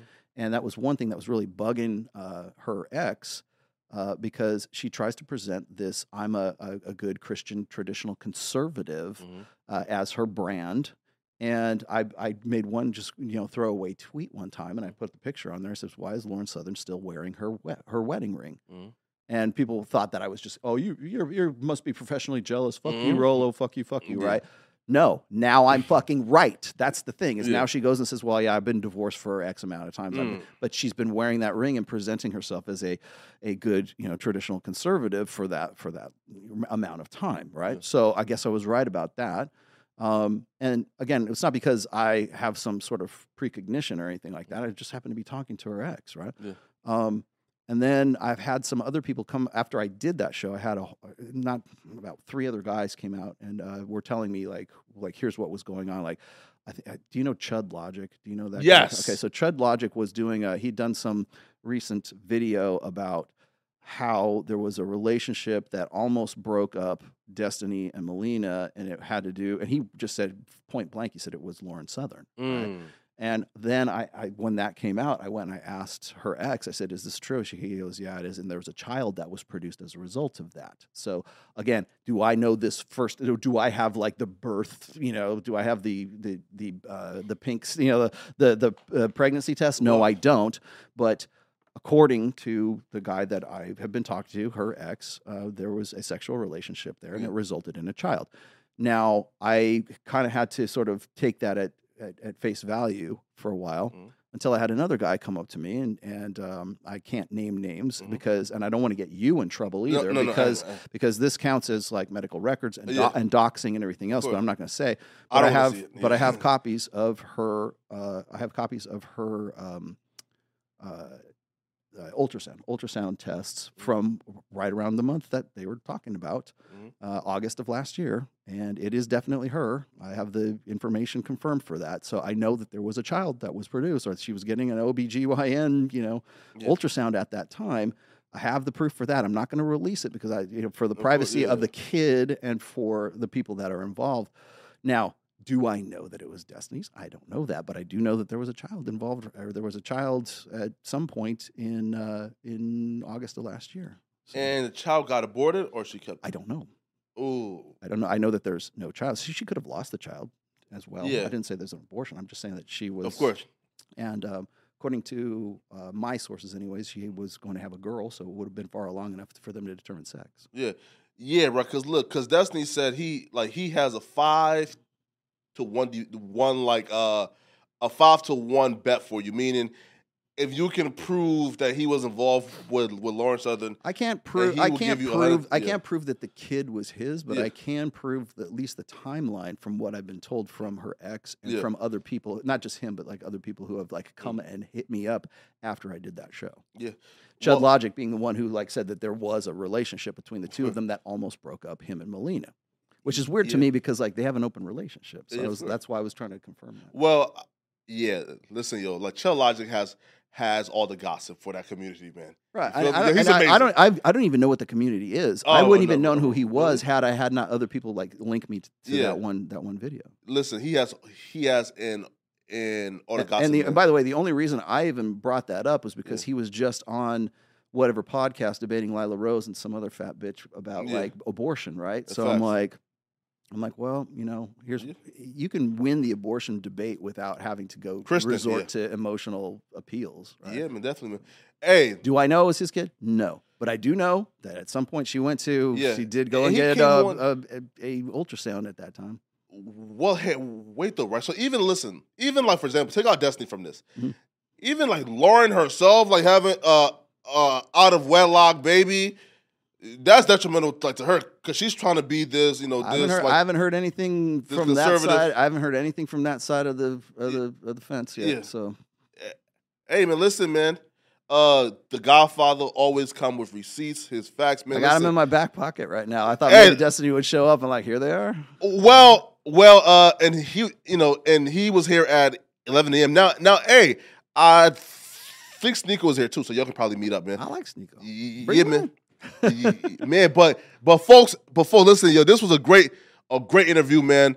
Hopefully, we have you back real soon. Sure. It's a real short flight from Reno. Listen, I'm trying to do this at least like once a month, maybe once every month and a half. You feel me, man? Sure. Right, man? Hey, man, people though, man, listen. Oh, sorry. Like one last thing. Pick up my book. Get this book. Fan, listen. Buy this book. The Rational Mill, the Player's Handbook. This is like that's number 5. That's the right? Fifth one. Yeah. Okay, so what's in this book? It's the last one in the series. You sure it's the last one, Rollo? Yes, it is the last one. You sure? I'm not. People say Rollo's not writing anymore. No, I'm writing. This is just the last of the series. Okay. All right. So what's this book? Teach me. In the Rational Mail, the first book is like sort of like the core, right? Mm-hmm. That's the core concepts, right? Yeah. Everything. People ask me like, which one should I read them in order? How do I read them? I'm like, well, it kind of depends on your interests. Mm-hmm. So I wrote this book because I had so many people saying, Rollo, what's the best book to learn game? And I don't want to write a book that's like, it's not a how-to book. It's not like, oh, here, I'm going to read this and then I'll be a master pickup artist. That's not what it's about. It's about why people in the pickup community, why people in the red pill like say that, like when I just told you, like women will break rules for alphas and they make rules for betas. I talk about that in this book. Mm-hmm. Why do we say that? It's a why it works or why we come to those conclusions book rather than like here's a how-to book, okay? Because I'm not going to write a how-to. I don't give prescriptions. Facts. But I will tell you like why does a neg hit work? That seems ridiculous. Mm-hmm. Well, here's why people come to the conclusion that a backhanded compliment might actually be a benefit, or direct game versus indirect game. Why is there a conflict between those two? I go into that here as well. So it's not a how-to book, it's a why it works book. Yeah, man. It's like a textbook. Think of it as a textbook. Hey, man, listen, 500 pages, you going to get, listen. You just went and looked at the last page. Right? Yeah. How many pages is this? This is a big and heavy book. Now, listen, though. 500 pages means that you get your money worth, right? Yeah. Man. Wait. Either that or you're really long-winded. Yeah. Where can they find it, though? On Amazon. All my books are on Amazon. Mm-hmm. Just type in The Rational Mail and you'll find all 5 of them there. Perfect. And then I've got some other irons in the fire right now too. I'm also the co-host of Access Vegas, as you guys know. We do that every other Thursday. And this Thursday on the 29th, we'll be doing the next. Adam on, man. You mean Mike? You want me to get Mike? Yes, please. Oh, yeah, you guys want to come out to Vegas? Yeah, you're more than invited. Yeah, sure. Right. Listen, we always have one male guest, or we try to have one male guest. So. Right, man. Folks don't wait, right? But yeah, man, invite. Listen, please bring on Adam and NJ Waller, right? Yeah, for sure. And then we'll bring Mike Sartain in here next time. Please, the 2 of us would be a good. Yes, man. Yes. Wait. So next month, they know it now. You and Mike Sartain will be on his couch next month. Okay. Yes. Yeah, hit me up. Get on. Folks, No Jumper, coolest podcast in the world, man. We're out of here, folks. Thank you. Peace out, man.